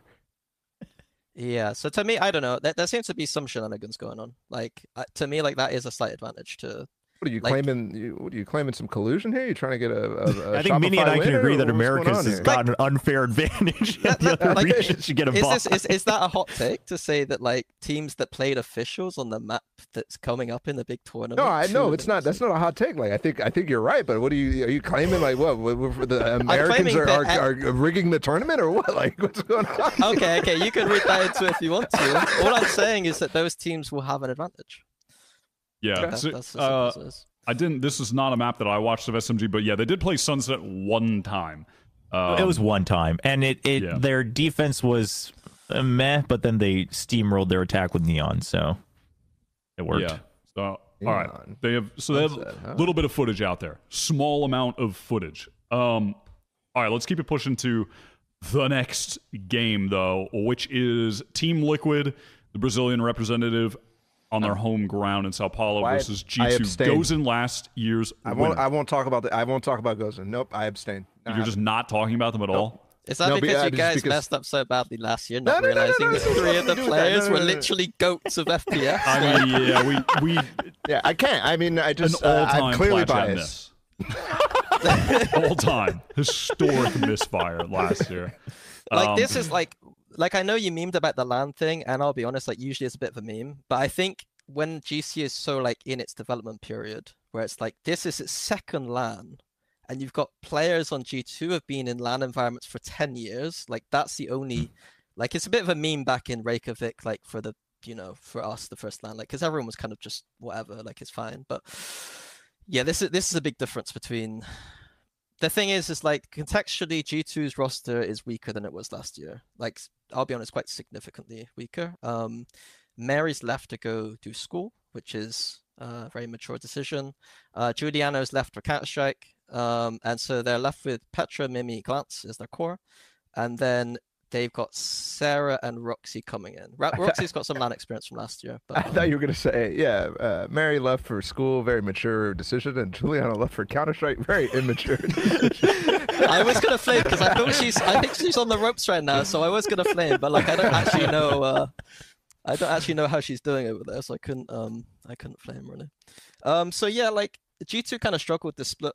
So this is the narrative going in is going to be like, is that struggle just like an online thing, and then they're going to go to LAN and it's going to be like a G2 kind of, But the difference is that they rely so much on Mimi and Petra in terms of firepower right now, compared to last year. Like last year, it was like Mimi was just like the like little cherry on top, just like helping out, and Petra was like the cherry on top. Whereas like Mary was just there killing everyone. So like they're kind of struggling with that right now. It feels like if Mimi doesn't pop off as the support kind of aspect of the team, like it's kind of a struggle. So it's going to be a LAN experience thing that will win them games if they win games, I think. 100%. I shoot them a hell of a lot of bail because I have to go the opposite. But like, even looking last year, like thinking about this type of stuff I was thinking about that team, like they improved a lot. Especially Mary's like integration, because she only played one series of Game Changers before that. Like she became really good, and I would put that on the experience of like Mimi and Petra to help their teammates get a lot better, and just like the vibes for them, man. They just like make everything fun. And people who've gotten introduced to this team over the last couple of years have like realized that, and that's a key to their success. With that being said, like I mean, they almost did not qual for this event. Like that's crazy. This is the team that won last year. They almost did not qual. Maybe we're having the same like the winner's curse coming here in VCT, but like it's something they almost didn't qual. They were one game away from not qualifying. Something I thought last year was that I was kind of like, when they won, the way they played when they won, I thought that like it was a trap for them to then continue to play this kind of loose style. Whereas when I watch them now, I think their map theory is like really strong right now. Like when they copied our kind of split comp, and like they actually understand it in a way that like I think a lot of the teams don't understand it. So they do have that map theory. It's just when it comes to just killing people, they're struggling a little bit right now. Like some players are just going missing. When I was watching the finals the last game that Gozen played against Ascend, I guess it would have been, like I feel like they won this game because of map theory, but they lost this game because of a hell of a lot of blunders, like big blunders by individual players, whether it's whiffing a shot or forgetting about something, and that definitely could get patched up. Don't get me wrong, but it's also something that I think, like with the pressure of their performance, their results, and two players who are as storied as Mimi and Petra, like you're trying to live up to a lot to replace that. The other weird thing was that they played that open circuit thing with Focus, the invite kind of Red Bull thing. Yeah, the qualifier. Red Bull, yeah. And Petra was playing Raze on Raze maps. And so I wonder if that's like a Petra trying to like take over the game kind of vibe, if that's going to actually be something that happens. Like, I think Sarah still played Jet on the Jet maps, but yeah, Petra was playing Raze, which wasn't something they did at all before. And I don't know if that's just because it's like a tournament that doesn't matter as much to them, or that's something they're trying to like integrate to try and counteract some of the firepower issues that I see. Yeah, possible. Well, there was one more thing with G2. I don't remember what it was at this point, but like, yeah, I think the LAN experience should carry them to, we should see them win a couple games, but I'm not putting them at, winning the tournament type of thing. That's not their ceiling, I think, with the roster that they have. I could see, top 3, top 4, something like that, but winning is going to be difficult when you have, super teams coming from every single region, and that's the nature of an 8-team tournament where one team qualifies from every region. But Ascend are free agents right now, so there might be something on the cards for them, depending on how this tournament goes. All right, going to. All I'm saying is, I'm the GM at G2. There's a super team being made, there's another super team being made. Absolutely. Jumping over to Liquid, though, how are y'all feeling about them, in comparison, but also just in their own right? I think this game overall was a 50-50 to me. Like, I think TL edge it is like maybe like more firepower. They upgraded their roster slightly from last year, I feel like, with Byzera, I think, joining. So Bastarda and Byzera feel like they're kind of firepower. Like as long as one of them pops off, they seem quite good. I think Brazil as a region feels quite strong right now. It's almost a shame that they only have one invite. They have like 3, maybe 4 teams that kind of could probably win some games at this tournament. And on top of that, they get to play open circuit a little bit. So like all those kind of things that like in EMEA like just isn't really a thing. Like open circuit isn't really a thing. Yeah, I think they're in a good spot to like do damage. The issue is they've got the hardest bracket in my opinion, the hardest route to kind of go deep. Like they could stumble against G2 and then they might be playing against I think SMG or EG. So it could look bad, but like they're actually quite good. Yep. I would agree. Yeah, I think their firepower is strong. And I mean, I know you guys don't like to talk about the outside factors, but the fact that you're not going to have to travel and you're able to just continue playing.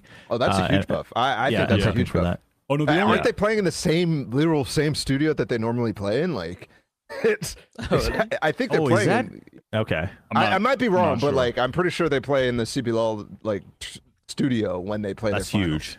That's that's actually massive. To be clear, the outside factor that we hate is this is their first LAN narrative. Just the first. The amount of times that's brought up, and I had to bring it up, but every time we bring that up and someone is serious about it, like, oh, I don't know, they always perform fine. There has never been an underperformance in the history of this fucking game, yet every time the narrative comes up. So that factor is just, I'm over it. It's out the window. I'm done with that. That is the worst of all the narratives in the history of this game and the history of this show. All right, Chober, go on. Yeah, so then going back to it, I mean, not only do I think mechanically their average is probably slightly favored in this matchup, but then, against just like the comfort level, like all of that combined, I think I agree it probably seems like a 50-50, but I think it feels like a 50-50 just because of G2's like veterancy. But if we were to kind of ignore that part, then I think Team Liquid slightly edged them out. I mean, we're always going to repeat the fact that, again, it's just like cross regions and it's just the one tournament per year. So like, we don't really know, but, I agree. I mean, I think they look upgraded, and even last year people were like trying to hype them up, although, they didn't actually perform to that hype very well, but they did upgrade. So I think you have to favor them a bit. Who did they lose to? I feel like they had really close games, didn't they? I think, but I could be wrong. I hear Kurt typing away. He's about to pull it up. Fiercely typing. I think that was me. Oh no, he's a beast. Last year it was Shopify in the lower. Actually, no, they did go high, but then they just got crushed by G2 Ghosts, so never mind. Right. I guess I held them the too Shopify highly. game was close, if I remember correctly. Like when they ended up going out, I think everything was close. Yeah. Yeah, close. They were very good last year. Loss this to is G2. the nature of GC in general. Like one LAN a year. Like you remember Zeta's run where they like beat everyone. Like we just don't know if someone's done a Zeta run or not because there's no like data points to go off of. So it's like okay, but we're not going to excuse no, this, Minnie, come on, we do. Liquid has won like every single event in Brazil, like ever at this point. Like they've lost like but you don't know compared to other regions. Like sure, but when you compound that with a good performance at a LAN at the international, you could pretty safely say that like they're not pulling a Zeta. I wasn't making that point in the isolation of Brazil. I've just told you that I thought Brazil's really strong and I think this team's really good. But like we don't know. Like this is just one of the things in general. Like it's really difficult to just contextualize. I guess like yeah, I mean I think they're on track to follow the DRX route of being the best in your region and always going out in third and fourth. So I guess they win the first round and then they'll lose in the upper finals again. Mm-hmm. But yeah, if they've upgraded from last year, I think they should be favored a little bit. Yeah, I've got them in that like 62 to 38% advantage range here. I feel like watching Liquid, my take is they're just a solid team all around. I don't think there's an aspect of the game they're lacking. They're just solid all around. I favor them over G2, though I don't think a G2 win is, out of the questions by any means. But I'm edging Liquid, sure. So are we Liquid all around, or what's the consensus? We're just all Liquid? All right. So Liquid go through in the second game of the upper quarterfinal, and then we are on to the BBL Queens, which is just such a great team name, versus Crew Blaze. Minnie, the BBL Queens. Give me the heat check. BBL, like this is, I think, an easy game for BBL. I don't know too much about the history of the BBL roster like I do know the G2 roster. The only thing I know is that Vania is IGLing and like just diffing everyone. Like So like they do need Vania to just diff everyone. I think in terms of strategy, they're one of the weaker teams at the event, but that doesn't matter when Vania just kills everyone. Like they do like scripts, like they like script every round that I watched, and it was like really obvious tells that like I think if they played like SR, Mel's gonna just watch them be like, okay, when they do this cage, it's an A split, so just make sure we're ready for A split, and it would be that simple, I think. But if they've had enough time to kind of reinvent their scripts in a tournament like this, where it's like instantly bracket stage, like I think they get a bit of advantage for that. But I think their map theory was a bit weaker than like G2's, for instance. Like they were just like on split, they just played 2 people on A site no matter what. They didn't care if there was a cage being thrown or a Viper wall being thrown on A. They just sat on A the whole round, didn't rotate any single round. It was a bit like, okay, what are they doing? So I think in general, Vania needs to kill everyone, and if she does, then they could still win some games. If they don't, then it's going to be hard. But I think overall, in comparison to Crew, like I think Crew's probably one of the weaker teams at the event, I think. Say that about my crew, baby. Don't say that about my crew. Are we running it back, Ball? I'm cursing them for you. Are you running it back on Crew I'm this year? running it back. I'm not running it back. I promise. No trolling, except we already put G2 goes in out. But I mean, you know what it is. It is what it is. It's not troll, I'm telling you. That matchup's just the toughest one, to be honest. The Team Liquid G2 one. It's troll, but I'm still going with Liquid. I mean, I'm just saying, like. Yeah. Yeah, so Crew, like, honestly, I watched one VOD where they won like 13-4, and I was like complaining all the way through the VOD that they were like just doing like stuff I didn't understand. Yeah. And so I don't have that much of a read, but like they didn't look super great when I was watching.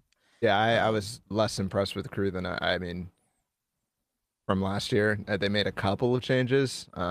Kinnear, who was the like most hyped player on this roster last year, who like played in certain levels of challengers and or not challengers, but like low, almost qualifying to like the main leagues of the main circuit of ECT. Like he wasn't as impressive. And I think this is one of the regions the most where it's like this team is just way better than everybody else. So it's very difficult to actually see what that individual skill level looks like when they're just absolutely destroying everybody. And then they're playing BBL. I think BBL is really freaking good. And I would say, like, yeah, I agree with you, Minnie. Like, in terms of map theory, they're not as high as, like, G2 or EG or Shopify or anything like that. But I think their micro is insane. Like, I think Philippa is a fantastic breach player and initiator player in general. And, like, they set themselves up really well. Those scripts are good. Like, if they can... They are good. Yeah. If they can, like, fall into them, then...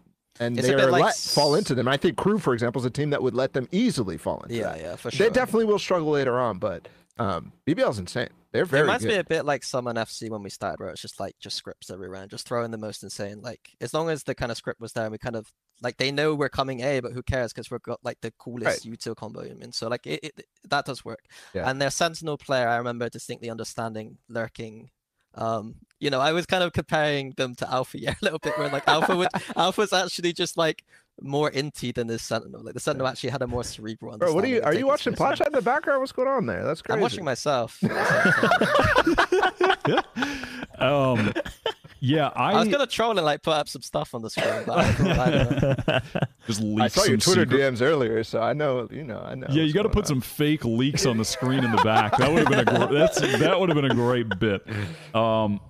I agree with genuinely. I think I agree with everything both of you have said at this point. To raise an additional point, I do like their style. It is different. They are running like the breach in the sky very often on maps where you don't necessarily expect it, and they'll forego other agents. Like on Lotus, they'll run breach sky and they won't have a Viper, and then their execs are just really explosive. And I think a lot of that also comes down to the setup is great, but to me, Alkia is top 2 duelist in this event with Floor. I think her awareness is incredible. On the site execs, she is really, really adept at taking the right peaks at the right times out of her smokes, playing off the utility, knowing where the defender is going to be, always ready for the duels. Like, she is the one cracking open the sites. Their attack sides are great, and they wouldn't be if you didn't have a duelist with that much of a good mind for how to play those intense exec situations. She's really keen there. And I, for that reason, on top of what you guys have previously stated, I am rating them really highly. But as Minnie said, total agreement. I am concerned maybe when we go later in the tournament that their game plans are very, as you said, like scripted and just not particularly hard to read. And then you're just watching them play against some of the EU teams, like they're playing against Ascend. They're literally just, they're running the same hits over and over and over, doing the same thing, but they're just banging them out on site. Their scaling is great. The individuals are sick. But I definitely have them winning this game for sure. And then from there, we'll see. Because Crew are kind of they're the opposite of what I was saying for Team SMG, where when you're watching a team just roll everybody in their region. For me, SMG, where the main focus on that was the team play. But for me, Crew, we're banging everybody out and just getting wins against these teams that can't compete mechanically.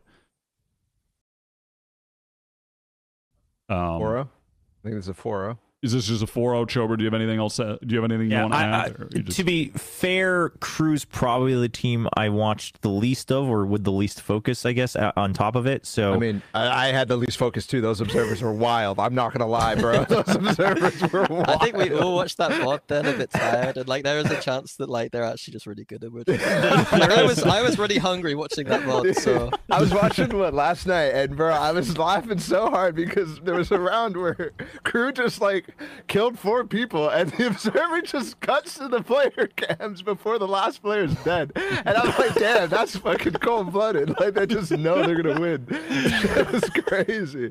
So aside from that, I agree with all the points. I think just to expand a little bit on what Minnie was saying, on top of like BBL's perhaps like lack thereof of map theory, I think it's very apparent on their defensive side as well, is that whenever they do rotate, it's like very early, and perhaps that's because they want to run the scripts that they have, and that way if they have to all rotate back, like they still have another script in their mind. So we'll see if that comes to bite them back on certain maps. I just love the image of them just being robots running programs.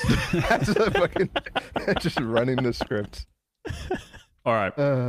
So that is BBL going through. They're in that second semifinal bracket. And then the final game, we have EDG against Shopify Rebellion, aka version 1. Shout out to Shopify. They just get to sponsor they just get to sign the V1 team before we didn't even talk about that. That's crazy. I mean, they just I don't know the details exactly on what is going on there. If there's something we can pull up. So version 1 is merging with G2. Like they're getting bought by G2, so there was a conflict of interest. Yes. So V1 could literally not field the same team as while G2 was there, because they're literally ongoing deal that's happening, and you can't have that conflict of interest at a line like this. So they just got sold. I don't know what the exact details were for Shopify to acquire them, but I assume that the roster was sold. What do V1 have that G2 want? If it's not their Valorant team. World domination. I don't know, actually. I have no clue. Rocket League? There's like a big Rocket League. Their Rocket League presence? seems good, I think. Okay. I have no clue. Anyhow. Money? Let's dig into the game here. I'm interested in seeing how highly you guys are going to be rating the Shopify team in this tournament overall. But they're going up against EDG. Jober, what are your thoughts here to begin with EDG? Yeah, so I think even with the full roster, I think Shopify would be favored, but maybe not drastically. But for those who don't know, EDG is going to have to play, as far as I know, without their star duelist and kind of their like captain, so to speak. I don't think she's calling. I believe that's either split between Wawali and Clem, or it's just Clem. But so even though she's not the caller, she's the duelist. She's their opper. In China, she was kind of the duelist to go after. And she continued to prove it during the East Asia finals as well, and the East Asia qualifiers. But she won't be going with the team. Now, the good news is they've always had a 6th player in Blue, and Blue actually played with EDG during the China finals to qualify for East Asia qualifiers. They lost the finals, and supposedly, if you watch, you can tell it's that they don't have as many plans without Lisa. They just have Blue, and they're like, well, we're good enough, so let's just like let's just go in and fight, and you kind of rely on trades and whatnot, and it's pretty good, but it's not good enough when you're going against the best of the best. So I think with that caveat in mind, I don't think they beat Shopify. I do think it's a pretty big blow, even if you've had Blue on the roster for a long time. But I will also say, overall, though, I think the consistency of this team actually isn't Litsa. It's actually Yixin and Simi Liu, in my opinion. They're kind of the backbone of the team. Yixin has like really good clutches as the smokes if she's left alone. She's always there to be able to clutch when needed. And then Simi Liu has really good setups for the team, and also just really, really impactful multi-kills. So in my head, they're kind of the ones you rely on more, but at the same time, to actually win like a full tournament, you needed the explosive power of Litsa. And then also when Litsa's there, their executes and everything are just cleaner. You can just tell that the practice that they have with the full roster is just by far ahead. So it's unfortunate. It's another one of those. There's going to be asterisks, but I mean this time it's just the team. I mean, at least they could plan for it, right? Like in comparison to EG, like that was completely out of the blue. No pun intended. Yeah. They knew that this was always a possibility, so that's why they always had Blue on board. And so at least it's not as big of an asterisk. I mean, this is like well, stuff happens, but we knew that it might, so we were prepared for it. Well, right. I can't. Out of the blue. That was, I mean, again, literally unintended. Yeah, but you like that though, right? You like that. Yeah, you got me. For me watching EDG, in agreement with what you said, Shober, and even if they had their full roster going up against a team the caliber of Shopify, I just don't think their team play is close to Shopify's team play. I think that's where the biggest struggle will come in for them. I think specifically on defense, I like their setups and I like their openings. I think they have good game plans there, but on attack, I think from what I had watched, they were struggling to play as a unit at times. There were too many players in moments on rounds just floating alone, and they were as a unit losing track of what the end effort execute would be, where they're intending to go as a team. And it would kind of, a lot of rounds, it would just be hobbled together at the very end, but there would be like one player kind of floating on an island that wasn't able to help at the right time. I think that's where they were really struggling for me. And in those kind of moments, when they're lacking their star duelists as well against a team the caliber of Shopify, those attack rounds are just not going to cut it for me. They're just way too slow. They're going to get eaten alive. I mean, unfortunately, I think the road that they have, they're going to get eaten alive. They give up way too much on both sides. Like on attack, especially, like they are sitting in spawn in some instances, like for whatever reason. And a team like Shopify is going to realize that they're going to take extra space. They're going to farm all the ult orbs. Like they're going to get destroyed, I feel like. And I think especially like missing the firepower of Litsu, like it's a situation where. For me, the read on Shopify right now is it's very similar to Cloud9 White last year, where it was like kind of an experience thing, and the nerves stepped in majorly for Mel and calling and leading that team in general. And if you can't put a foot forward, like a good foot forward to play against Shopify right away or B1, like you're not gonna tap into any sort of nervousness, any sort of feeling of repetitiveness from Berlin last year for Mel. It's going to be really easy for them to get very confident very fast, I feel like, against EDG. Yeah, I will just add, it's funny because when I was casting the East Asia qualifiers for Korea, we were talking about the CDG squad, and the conclusion we made was that they play like Paper Rex but at the pace of DRX. So they play by going for info individually and then working off of those and trades, but they play it at the speed of DRX without the set plays. And I was so curious. I was hoping they would make it to the championship because I was curious, like, well, is this going to work against global teams? Because, I mean, if it does, then this is like another Paper X situation of like, okay, I mean, they're seeing stuff that we're not, and we just have to adjust to their own style and tempo. But obviously, with Paper X, the tempo is actually, it's something that most teams just hadn't seen before. So I agree. They give up a lot of space. They work under a lot of assumptions, and then they rely on their trades to counteract those assumptions and clear if they need to. But again, I think it all comes down to all of that combined with your star duelist not being there, someone who you're always relying on opping really well as on top, that's going to be a huge blow. Yeah, for sure.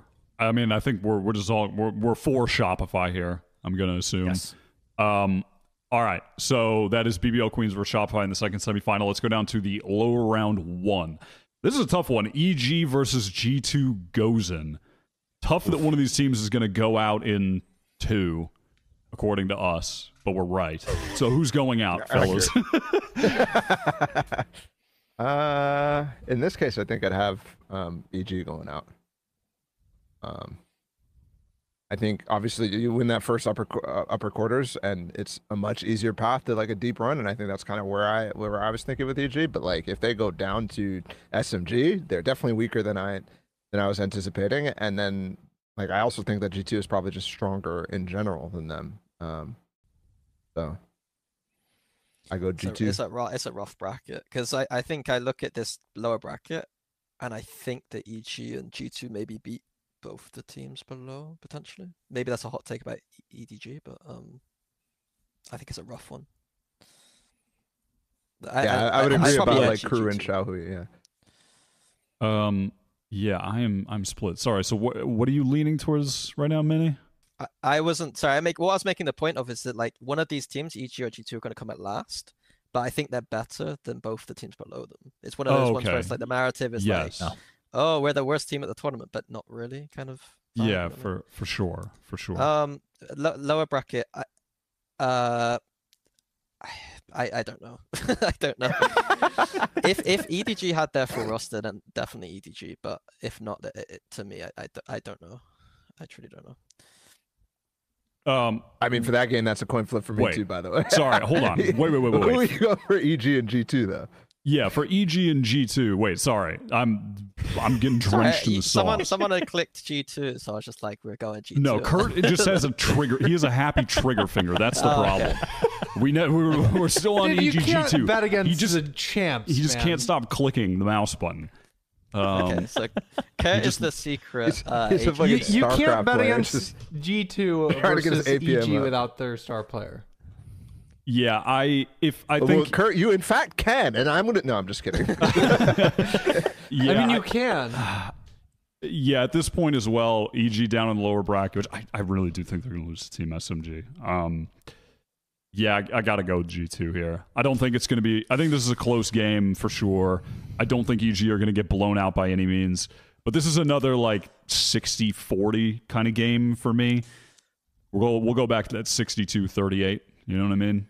And so, I'm rolling with bad G2. For EG. Like I hope they don't like look at the picture and just go, oh, that's how it is. Because like I feel like we've said enough like good things about them that like they are a good team. I'm telling you, they're not going to be here. Like I don't know why we're talking about this.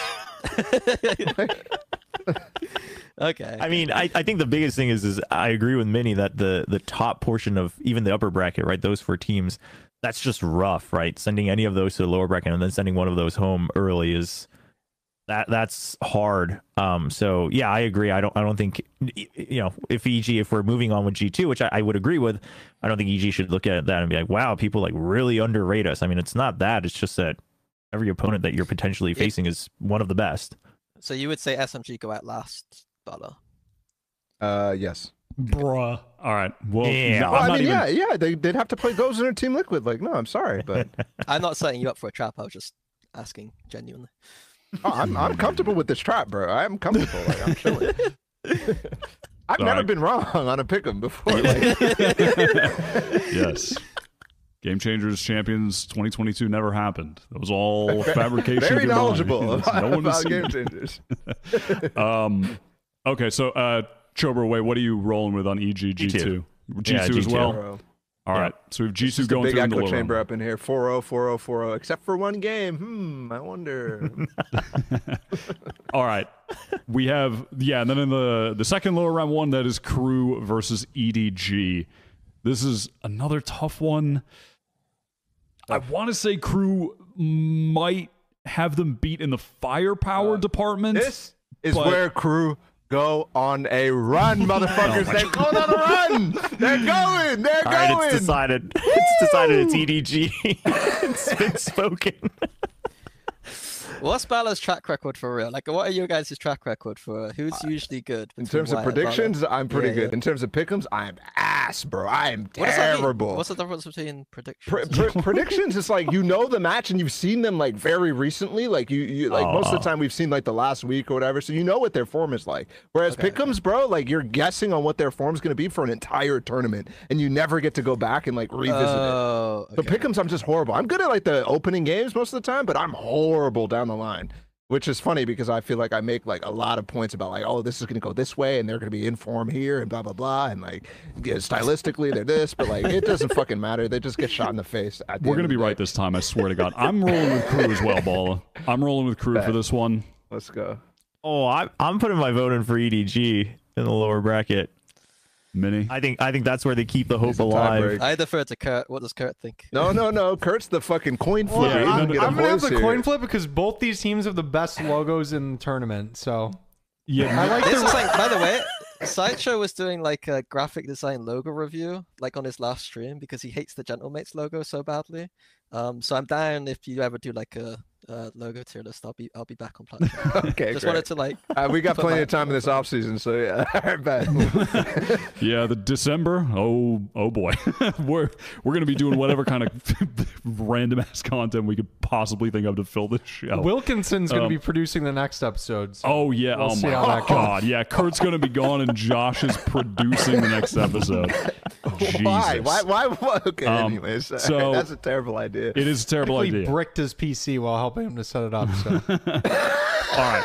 Did we want to do a coin flip for these teams? Well, it depends on what Mini's going for. Are you going for Crew or EDG? I defer to the majority. There's no majority, Mini. It's 2-2 if you vote for EDG. Wait, what? Why is it 2-2? It's 2-1 right it's 2-1, now. So 2-1 is the majority. I go with the 2-1. Bro, you can't just abstain. This is a fucking opinion show, man. Yeah, you gotta give a take. Sorry. Crew, you gotta get a take or you're about to get ejected. We're gonna bring in a random viewer from the YouTube chat. So those are the two options on the table right now. I vote Crew.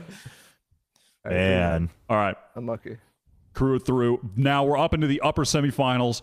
Team SMG versus Team Liquid. Oof. I'm gonna be bold, and I'm going with Team SMG. I can't join you on this crusade. I'm going with Liquid here. Yeah, I got Liquid. That's fine. Listen, going Liquid as well. I appreciate it though. Why? Because that tells me you really believe, and I'm like I'm starting to believe too, man. I would not here. I would have, but no one believes in Zeta Division, huh? But we're not talking about that because I'm not talking about Zeta for the rest of this year. Actually though, so here's the thing. I think SMG is strong enough to make it deep into the tournament, but I guess I guess that's not how you're supposed to do pick'ems. You have to do it match by match, but it's like if they lose, they have to go against G2, so it's like it's another tough one. You're falling into a pick'em trap, bro. Like it's not. Yeah, that. I know. I do this every time. All right, but no, yeah, I'll go with Liquid still. All right, we got Liquid going through. That's fine, everybody. That's fine. Listen, that's fine. By the way, it was just the like literal. You just saw mental gymnastics go on. That's why. All right, the Queens versus Shopify Rebellion. The big match. Winner of EU. Well, not the winner of NA, but you know they're V1. They're Shopify. You know the vibes. All right, this is a tough one for sure. I mean, at the end of the day, they won by losing because they ended up being actually able to play this tournament because Shopify didn't make it, so they actually got the next level contract. That's right. That is true. Oh my God. Wait, what the heck? Oh, this is tough. I mean, I go Shopify here, by the way. Saying tough. You going Shopify? Is it because of the point you made earlier, basically about Mel and the counter-stratting, the preparation, that kind of stuff? I think the firepower is just as good, if not better, on SR, and I think the strats are better on SR. I think they're a better team. Yeah, they're just better. the thing is, I don't don't actually know much about SR in terms of, like, when I was watching, I was a bit surprised. Like, I had expectations watching the VODs of them being a bit different than how they were. They were playing like double dive split and like default, like they did like an AX like you would expect, like a fast strat, and then they started defaulting mid over and over and over again. And I was like, why? That your comp isn't for defaulting, like your comp is to go. So I was a bit confused by that. Like, so I don't really know what. But then I watched them. Oh, by the way, yeah, I've got the only Breeze VOD in the world of this team. So if anyone, again, I put it out on Twitter. If anyone needs a Breeze VOD of this team, Shopify, it's Breeze. Yeah, they played Breeze in the finals. Oh, okay. You're trolling. You're trolling a little. Well, you have the second VOD available. What is this secret VOD that you have? What is this from? Did they actually play in the finals? Yeah, but they played a different comp. Okay, there you go.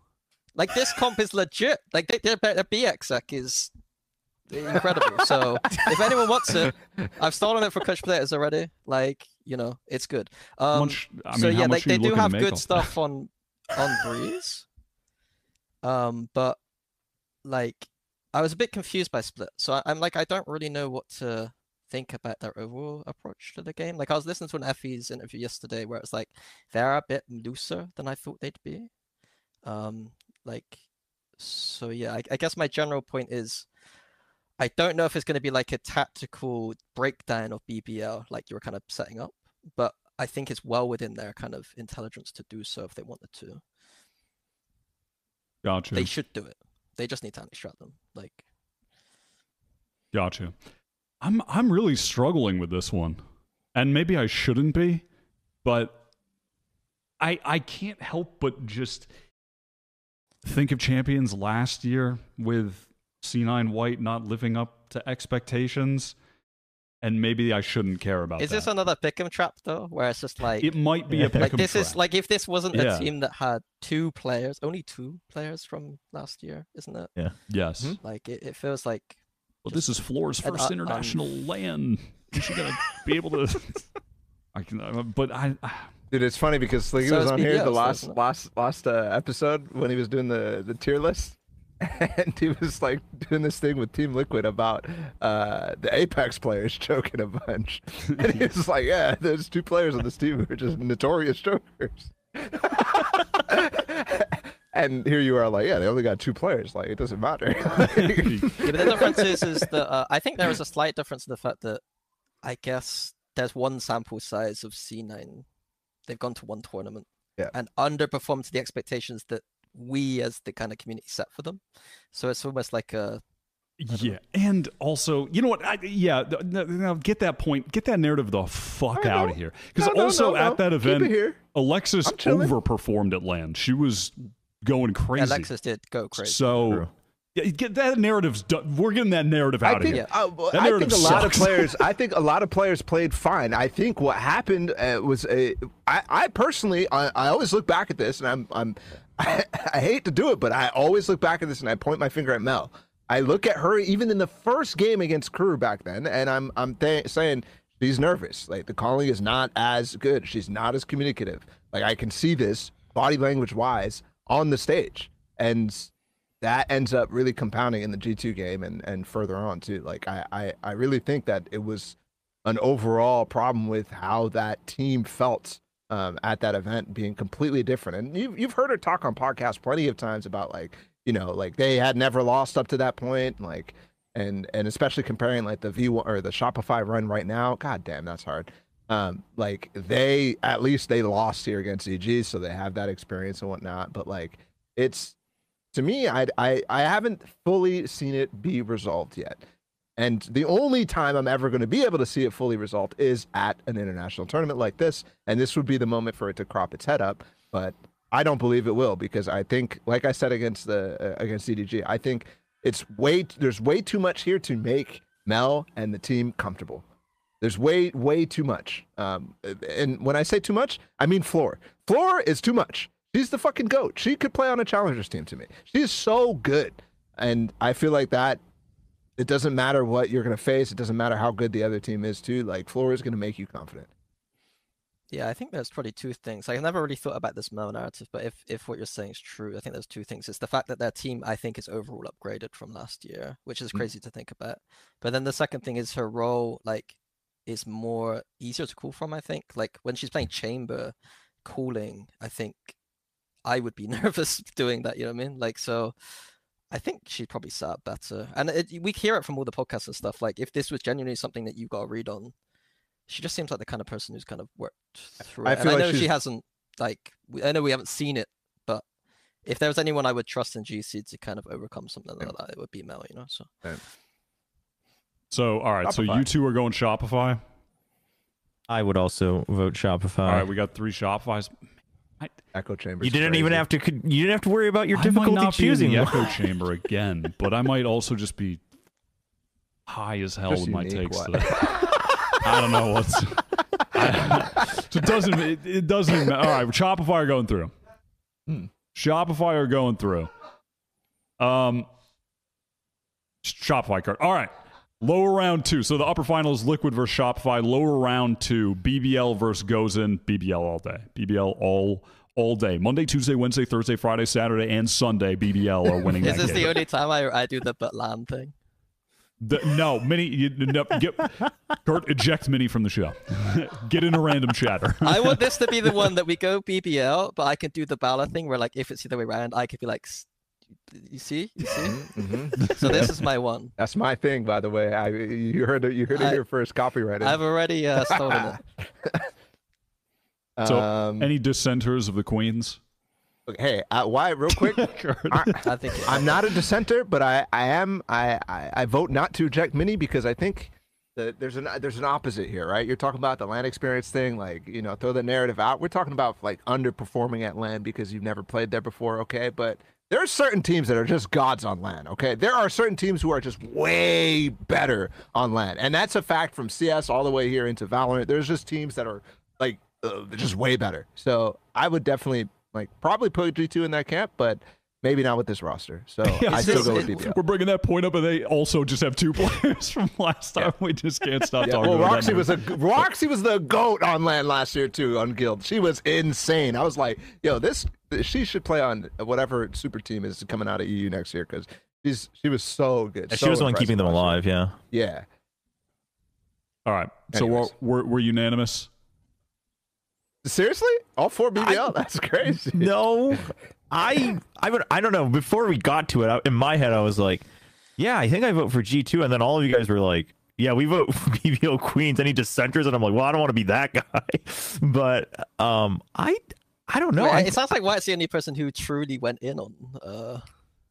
I believe in the Queens. Yeah, I really do. I'm starting to think we're all just. I think it's they've had so many one. matchups this year. If I'm not mistaken, I think they played in both finals. I think they were close games in both finals. No, actually, let me think. G2 BBL was the first finals of EMEA this time around. I think they didn't match up in the finals, but they did some other time. Yeah, they matched up a lot. Yeah, and G2 usually has the better of them, like usually, but it's been a lot closer this year. Yeah, this year they're 2-3 favor of BBL, I guess. Oh, holy shit! Much an better overall than I thought. matchup. Yeah, because they met twice in stage. Oh, they met 3 times in stage 1, but G2 eventually won the grand finals, and then they met once in stage 2, and then once in stage 3. It looks like. So. If I was smart, I would have done like a map veto and figured it out. Because like Sunset and Breeze is like a massive thing here. That like, but neither teams have really like shown it. Yeah, I would love to see you do a map veto thing for these 2 teams who didn't play the same pool. No, but but what I mean is also like, are the maps going away from the pool? Strong maps are not for them. Like it's such I know. that's I the know kind what of you crap. mean. 100%. So I don't know. Like again, like sorry, kind of on the fence, but I'm happy either way.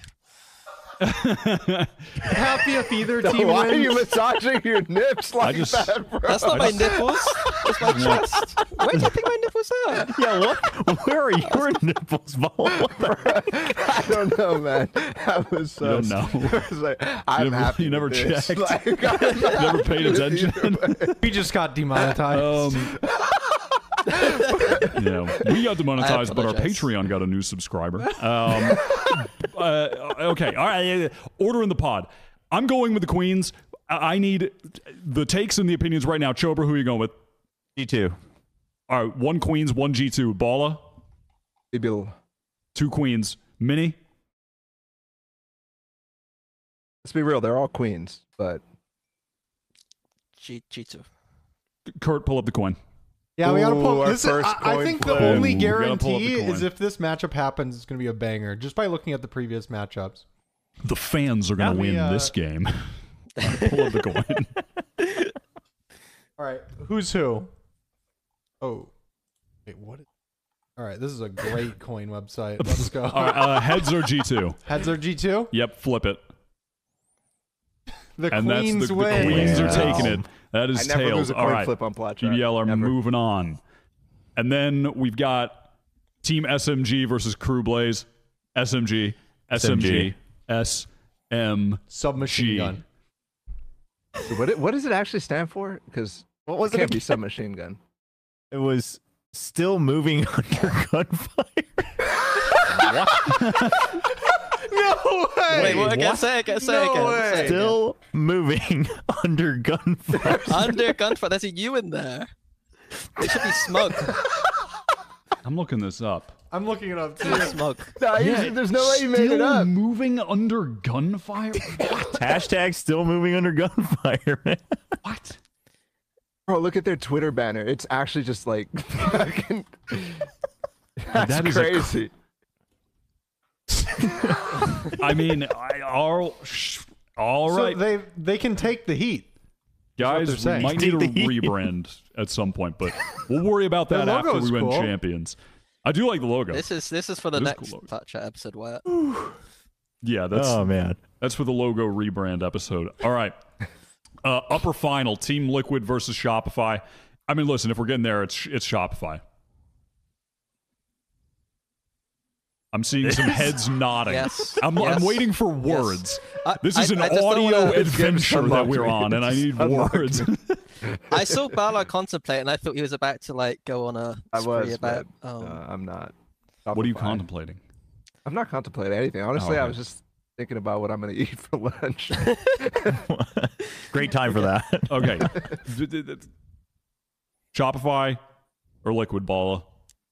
Shopify. Shopify, 2 for And, Shopify. and that's Mini. not. That sounds sad, but it's Yeah, not yeah, sad. Shopify. It's just I want Team Liquid to do well too. But I mean, I guess they've done well if they made it to top 3. So All right. We're Shopify'd up. They're winning it. Lower round 3, BBL Queens versus Team SMG. We're the Queens. Sadly, I think this is a good matchup for the Queens. I'm going to give it to them. BBL from here. So then we're into the lower final. Team Liquid versus BBL Queens. I'm going with the Queens. I'm telling you, Team Liquid, they're on the DRX route. They're gonna continue to just fall out. If BBL got this far, then it's BBL. But but he Yeah. doesn't believe they're getting this far because I don't know if they are. I actually, because I would vote for SMG over BBL, but that's apparently just me. So Yeah, no. No, see, I'm putting SMG above just about any I mean, I'm not going to go on about SMG all day, but I have them in the top 3 teams. I think the best 3 teams in this tournament are SMG, Shopify, and BBL, but also I might be high as shit. So, regardless, I'm going with the Queens in the lower final. Balla. I'm going with Team Liquid. The home crowd buff. This is just about to go crazy. Like they've got it. They're actually making it through the lower final this time, and they're not going to choke like they did against Shopify last year. And they're going to make it to the grand finals and lose, as is tradition. Okay. Mini. BBL, yeah. All right. 2 BBL, 1 Liquid. Chobra. I vote Liquid. All right. Take it. We're going to the coin. Woo! We're Give me the going to coin. the coin again. Give me the coin. All right, Liquid our heads. Flip that coin. Oh, and Liquid are taking it. That's heads. All right. Go. Liquid are in the finals against Shopify, and then I'm going Shopify again, if that's the final. Me too. But it goes 2-0 Shopify, then Team Liquid go 2-0 again, so it's a And then reverse it's sweep a- attempt, and then they go up 11-3 on Icebox, and then And then and then there's Shopify wins. And then there's a pause. That sounds like Mini a great grand appears. final. I think there you have SMG it. though, like I think the idea of them being like if Wert's this high on them and they're like coming fourth here, I'd rather this happens and then they just do really well than like we put them top 2 and then they just crash and burn. Like I think this is a nice pick'em for SMG. This is the way I would want my pick'em if I'm SMG. Yeah, it's a safe pick'em. It's safe. Because my personal one is out of control with SMG. It's way too. I'm doing way too much. But if it comes true, I'm the genius of the game. All right, so that is the final pick'em. We have Shopify taking it down. Kurt, submit that pick'em to VLR.gg. Shout out to Carl. All right. Dude, one day we're going to get a perfect pick'em and the internet is going to explode. Yeah, one day. No one will acknowledge us getting it perfect. It'll just be completely unacknowledged unless we say something. No, that's cap. That's cap. Right? But Kurt, you don't trust they're rabid, bro. They fucking go back and they're looking at every power ranking. Which one are we good at? Plat chat is actually surprisingly accurate when we actually look at the that got like 10 that happens all the time. No one has ever said that. But eventually, it's like the monkey with the monkeys and the typewriter. Eventually, we will get one correct. So long as Valorant doesn't die within the next 20 years, at some point we're going to get a pick'em completely correct. I'm giving us 20 years, we can get one fully correct. Any less time? We need more of these double Leland brackets to have it happen. This is the only chance we get. All right. That is the end of the Game Changers pick'em.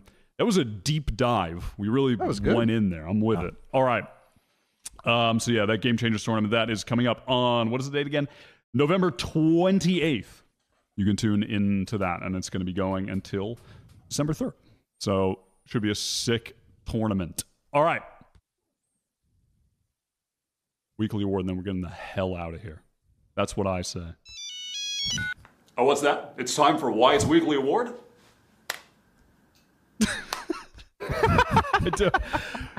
That one, I don't remember that one at all, but I like that one. I don't remember recording that, but we recorded so many. Holy shit. All right, the weekly award this week. I've got a lot of nominees, and I just don't know where to take this thing, you guys. So I'm once again, it's going to come down to a vote because I need help. So first of all, we have Faker, T1, League of Legends. He won the tournament for the 5th time. He's the GOAT. Is it the 4th time? 5th time? 4th time. For the 4th time. He's the GOAT. Potential winner. Potential? Also on the list, we have Dazners for taking down the Curry e-dating show. Another substantial victory. Dude, look at Curry. My man is fitted out in the top right. I like where he's taking it with the vest. I'm going to give it to Curry for the fit, honestly. Surprise nominee. Curry in the top right. And then also, I was considering even giving it to, it's sort of like a toss-up between Bren and the actual like product, the tea itself, which I believe is called Hovenia dulcis, something along those lines. I'm mispronouncing that, but it is the secret tea, the elixir that Bren is always hyping up as the instant cure remedy to a hangover. Because myself, tea tree root oil thing. Yeah, we got up to some debauchery the other night. Because listen, we're moving away. We've got limited time left here in the compound. The fellas, the boys, we're going our separate ways, and so we were getting a little bit silly. And Bren and I we kind of retraced our steps, and it was like, wow, we really got wasted and drank a lot. And Bren gave me the magic tea, and it did cure my hangover so fast. It was wild. So that's another. So we've got 4 nominees, and I don't know where to take this thing. I think surprise pick. I think I'm going to give it to Curry for putting on the show and looking really handsome. That's my surprise nominee pick. I think I'm going to give it to Curry. You can't encourage this, bro. The dating shows can't come to Valorant, man. This content is so. It's already happened. It is. You're absolutely right, which is why I didn't watch it. But I'm giving it to Curry for looking like a sharp dresser, handsome guy right there. Giving it to him for that. Did you read the title of this video, 8 minutes trying to. What is going on with the youth? This is the worst part of Valorant. This I'm is going to be real. longer than a You know what? Swift This play. doesn't deserve the award. I'm retracting it. The award is being retracted. Get it away from. You know what? It's going to Faker. He won the League of Legends World Championship final for the 4th time. Faker, surprise comeback victory. He's gonna take it down in a shocking twist. Oh my What God. were you gonna say, Kurt? I mean, I'm just surprised. Well done, Faker. I'm shocked. Yeah. What a twist reveal. All right.